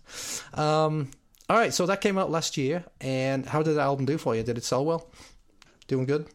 Yeah, it did okay. That was actually on a single from 2016. So the 2016 lineup, which included the original bass player as the guitarist, we were aiming to do an album, but the guy who'd rejoined us, the original bass player, he was also in another band, but they were more of a kind of project band because two of the guys lived 5 hours away. And then for a variety of reasons, both those guys moved back to Leeds. So he decided he couldn't, because he also runs a shop. He runs a punk rock record store in Leeds called Noises for Heroes. So it was inevitable he was going to have to choose between the two bands. And the other band was his band, whereas I guess Jeffrey Oikott felt like it was my band, so he stepped aside. So we'd done a single and we'd done a couple of songs for the album, but the single, the three song single, I guess it's listed on Discogs as Incredible Shrinking Dicky Birds, mainly because that song was really a lot longer, so it had to be on one side of the single, but really Fanny Batter on the Sticky Wickets is the lead song off that single. And the artwork for that one, Tom, is from the Incredible Shrinking Dickies, except it's got a guy being pierced by a cricket wicket instead of the pencil or whatever it is on the Dickies record. Sure. And then we've got the what's she called, Rita the Riveter or whatever she's called on the other side. Rosie the Riveter. Yeah. On the That's other right. side. So. Yeah. Oh, she's dismissed. Yeah. Oh, she's wearing it. Yeah. Okay. She's got a Jeffrey. Yeah, Oikott. the Rosie the River is a very American thing, right? Yep. Yeah. Was that English war propaganda too? No, but we're into like strong women and women's rights, and that's Fanny Batter for you. And their various sticky parts. So yeah, making And something smelly. that like sounds like a really sexist song to go with something that's about strong women kind of appealed to me. So See, he's actually a feminist at heart. See, everybody. Exactly. Yeah. But I'm so sorry, feminists are that's allowed to have a sense of humor too, right, Neil? Yeah, exactly. Yeah. So that song is from 7 years ago, and that's the only song on that single that we're still playing. And then when we got the new guitarist in, and he's kind of made that song work for him as well. So I think the version you just played is the original version, but that's on the new album as well. So there's two versions of that, but it's a great song, and we still play that a lot live. So there you go. Yeah, and it's fun to say as well. So talking about other bands and stuff, so what other bands do you enjoy playing with, or what other bands do you recommend that some of our mainly American listeners give a listen to?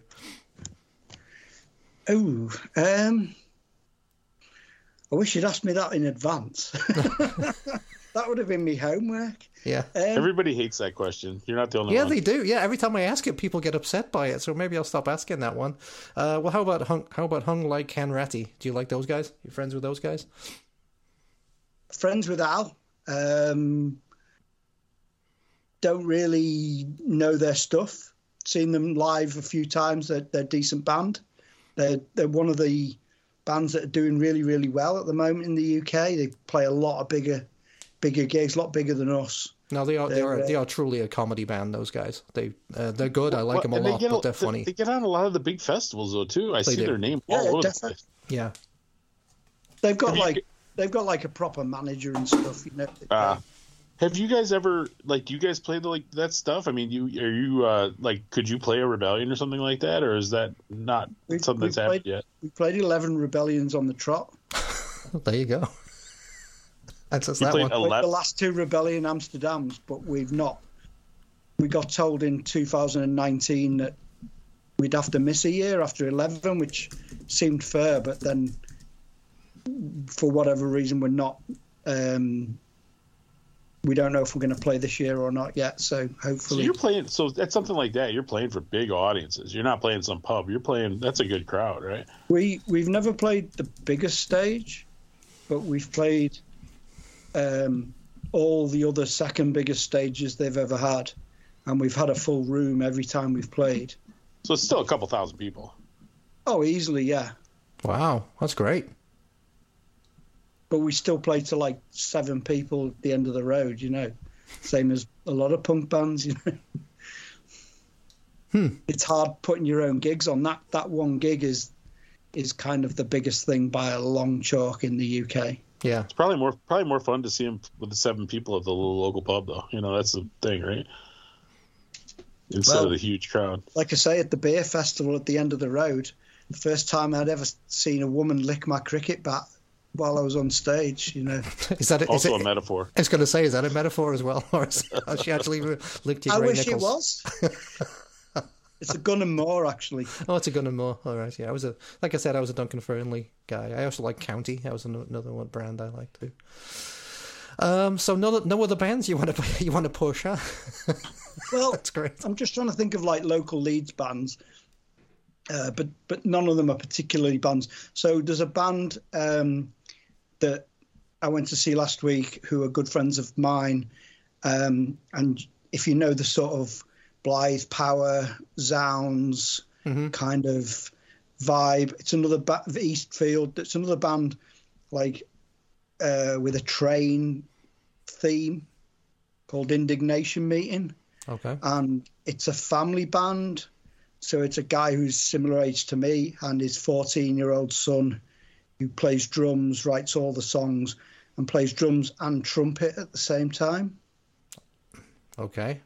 If you've ever seen that. No, sounds odd. They're pretty cool. They've just put out an album called Trouble in the Shed. It's a bit of a Half Man Half Biscuit. Okay, gotcha. Yeah. Little theme going on there as well. Yeah. So there's lots of Half Man Half Biscuit references in there as well. Another Leeds band I really like called the Swindells. Swindell, that's a great name.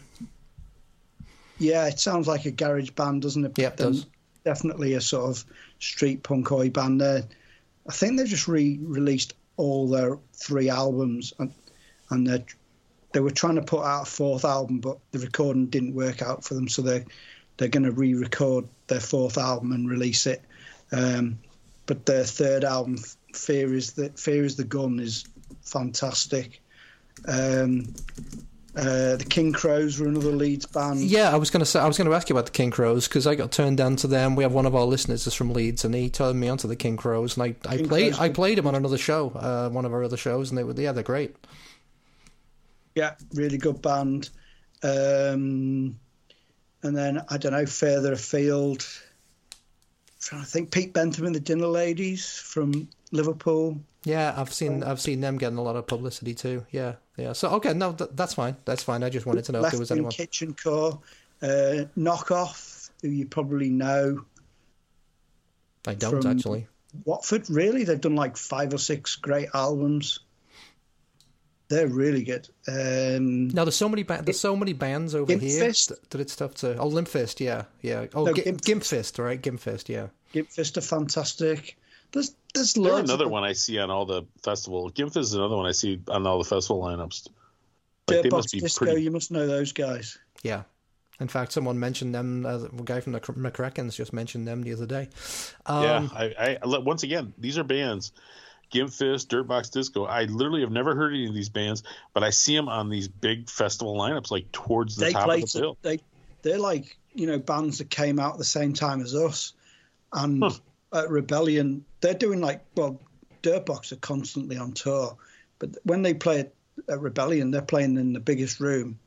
And they're getting like a bigger response to a lot of the old bands. A lot of people go and watch the old bands, but they set the ballroom alight. They really do. It's fantastic new music played by older guys. It's kind of great. It's nice that a few bands can break through, because that is the hardest thing about being a band in the UK, is that everything's so American centric. in terms of like, you know, you've got all your big festivals over there, and those bands can get massive by just playing like that festival rota around North America, can't you? And then they all come over here and whatever, and then we're just like support bands if we're lucky. Yeah. Well, but it's funny though, because a lot of the bands that come over there, and I see them at the top of the Rebellion bill, they're bands that are essentially club bands to us that we have a lot of opportunity to see. The big draw for me going to Rebellion would be seeing those old English bands that never come over here anymore, even though I know it seems like every one of them loses one more member every year. By the time I finally get over there, they ain't have much left. But the appeal to me of going to Rebellion is seeing all the old English bands, not the Bouncing Souls. I mean, I can see them at, the Metro or whatever. Yeah, can see. Yeah, in fact, they are. Even though those bands seem to draw really well among that English crowd, but once again, it's a scarcity thing, right? Yeah, and I think it's quite nice because, I mean, some of those bands are bands I know, and some of them are bands I'm aware of more than being a fan of.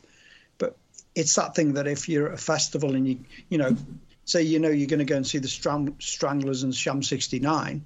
If you're going to go and say, well, I've never seen Good Riddance and Bouncing Souls, if those were two bands you fancy checking out, they're just there for you, aren't they? And then there's going to be people who are more into those bands than the Stranglers and Sham and have gone to see those bands. So it's kind of cool, you can get to see bands that you wouldn't otherwise get to check out. Yeah, that's the beauty of it as well. Yeah, they have so many old bands, new bands from all over. I think it's great. I'm gonna try and get over there this year. So if I do, we'll definitely have to hook up at some point because I definitely want to come to Leeds.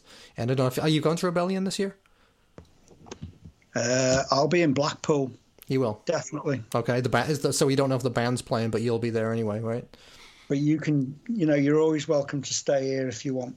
Well, there you go. Geez, that's nice, because I don't have a place to stay in Wallasey anymore. Well, my brother, I guess, but, we just sold my mum's house just not so long ago. I can't get you a place. I can't get a place to stay in Wallasey, mate. So. Yeah, right. Well, my sister's in the last few years, she's got a couple of really timid cats. And and you frighten the cats? I've got a lurcher that last time we went tried to eat both her cats. Yeah, you're not allowed. I can't stay at my sister's, and my dad's too old now, so he that's won't. All right. Neil's really gentle with cats. He's kind of the crazy cat lady of the. Yeah, I love cats. Stay with my daft dog though. Yeah. Yeah. So I don't know. So I mean, I guess we should. Thanks for your time today. We should probably wrap this up. So any upcoming releases, or where can people get your stuff if they wanna find out more about Jeffrey Oikott, the glory that is Jeffrey Oikott? It's on YouTube and whatever. And Boss Stu does do the mail out, but the mail order, but the.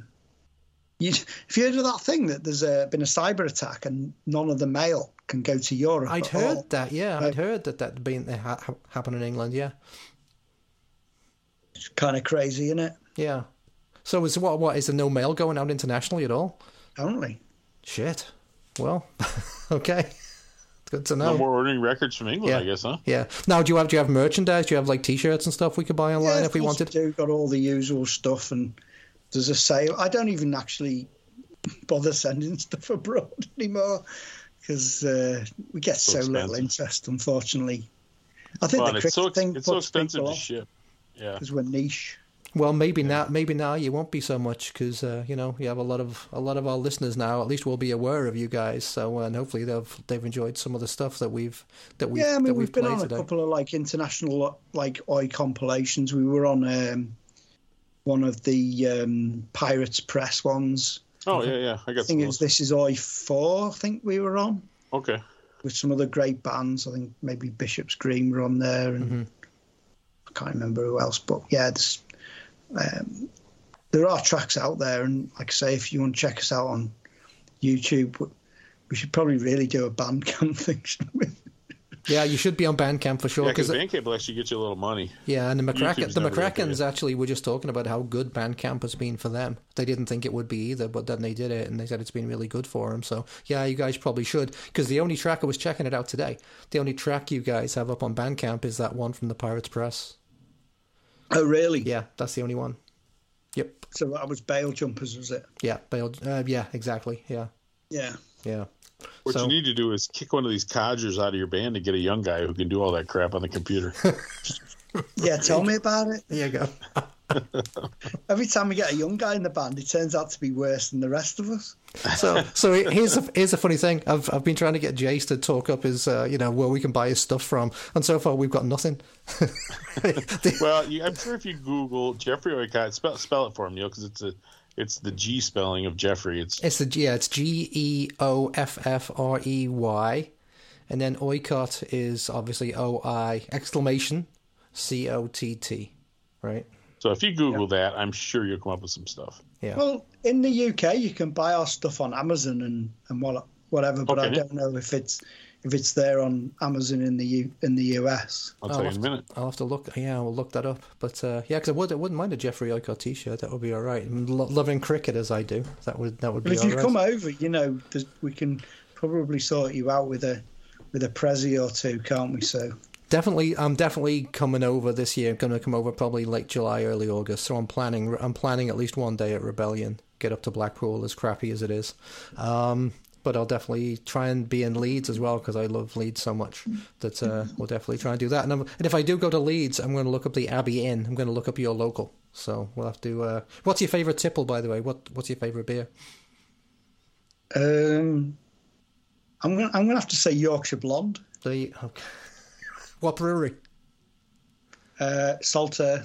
Okay. All right. So I see. Okay, so I'm on Amazon right now. The great evil Amazon. They have digital versions of your songs, but I don't see any LPs. Oh, okay. No merch. At least either. not on this side. On this side of the pond, as they say. Yeah. Yeah. Oh well.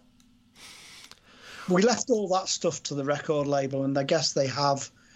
I mean, I think he used to do stuff with No Idea, but I'm not sure that still exists. Boston is a good label. They might have American. I'm sure they have some American distribution if you do a little. They used to. Around.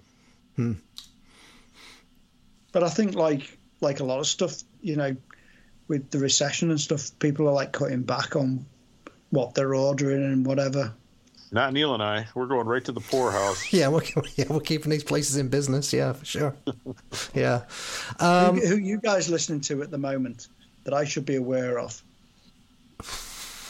It's funny, like the bands. A lot of the bands we love this year. I bet you, there's a band called Ravagers from Baltimore that we both really loved, kind of doing like a punk and roll thing. But I don't know that you'd have a real good time finding them in UK either. Yeah. A band from Chicago called the Poison Boys, who we love, who were doing the punk rock and roll thing.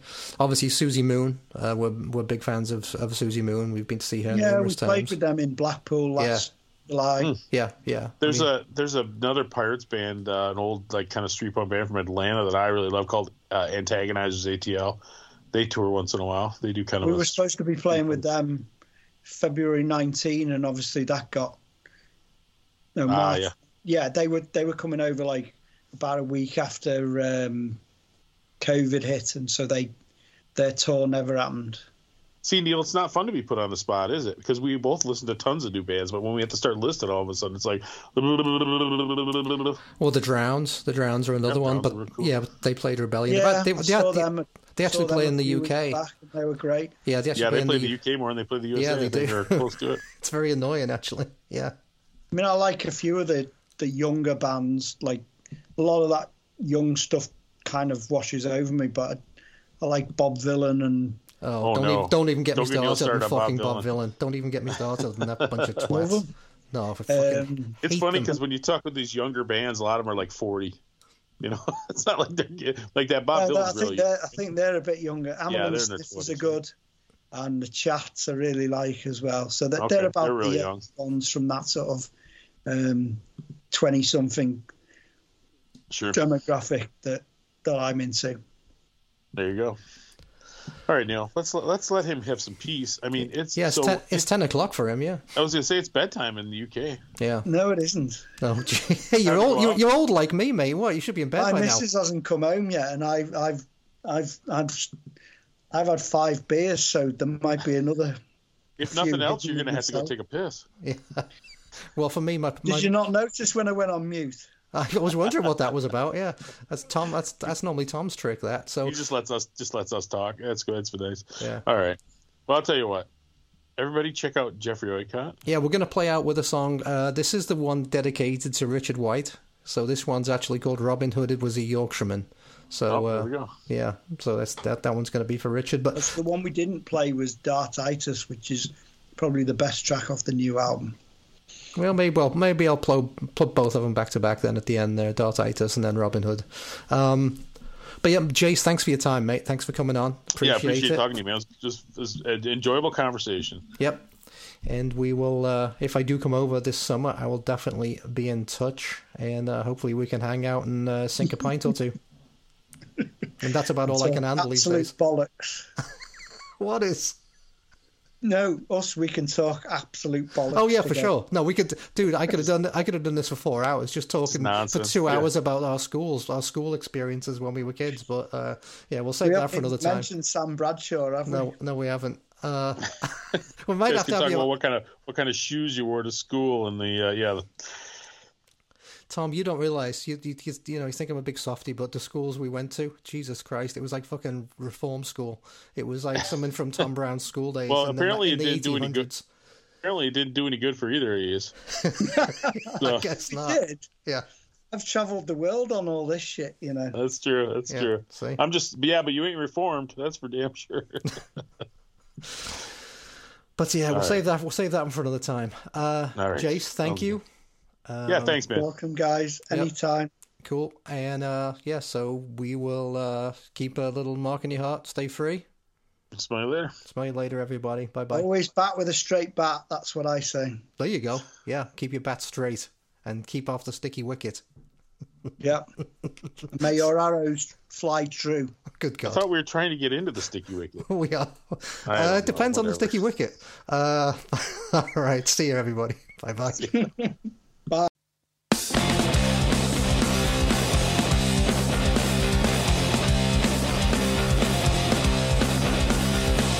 In the north of old England lived a man called Robin Hood. But as part of the legend that's rarely understood, good folk of not think that he's one of their own.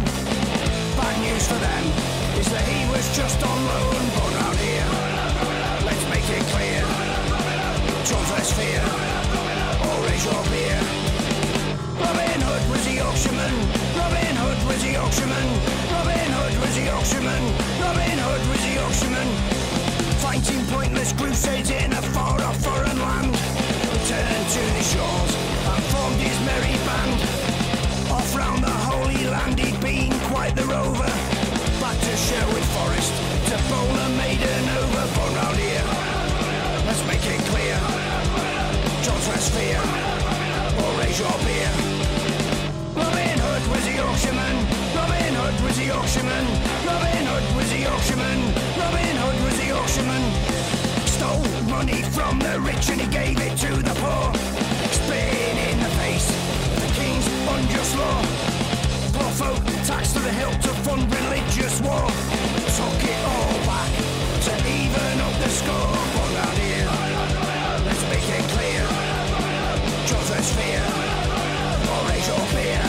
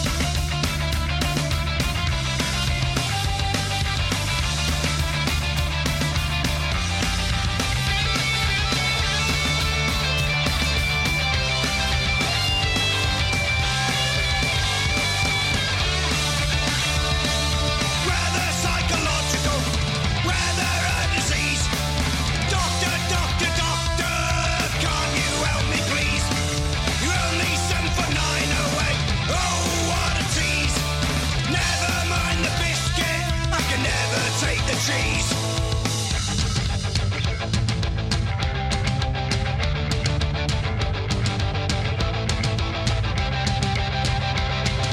Dartitis in my head. I ain't green, I ain't red. Dartitis in my head. I end up in the wrong bed. Dartitis in my head. I ain't green, I ain't red. Dartitis in my head. I end up in the wrong bed. Just let go of the shepherd. Can't let you go. Just let go of the shepherd. Give the bowl a throw. Just let go of the shepherd. Stuck in my palm.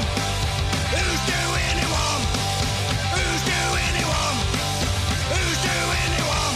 Cocky calm. Okay, that brings us to the end of another show. Hope you enjoyed it. Remember, keep a little mark in your heart, and we'll be back the same mark time, same mark channel. That's it, man. Game over, man. It's game over. Ever get the feeling you've been cheated? Good night. What a fucking rotter.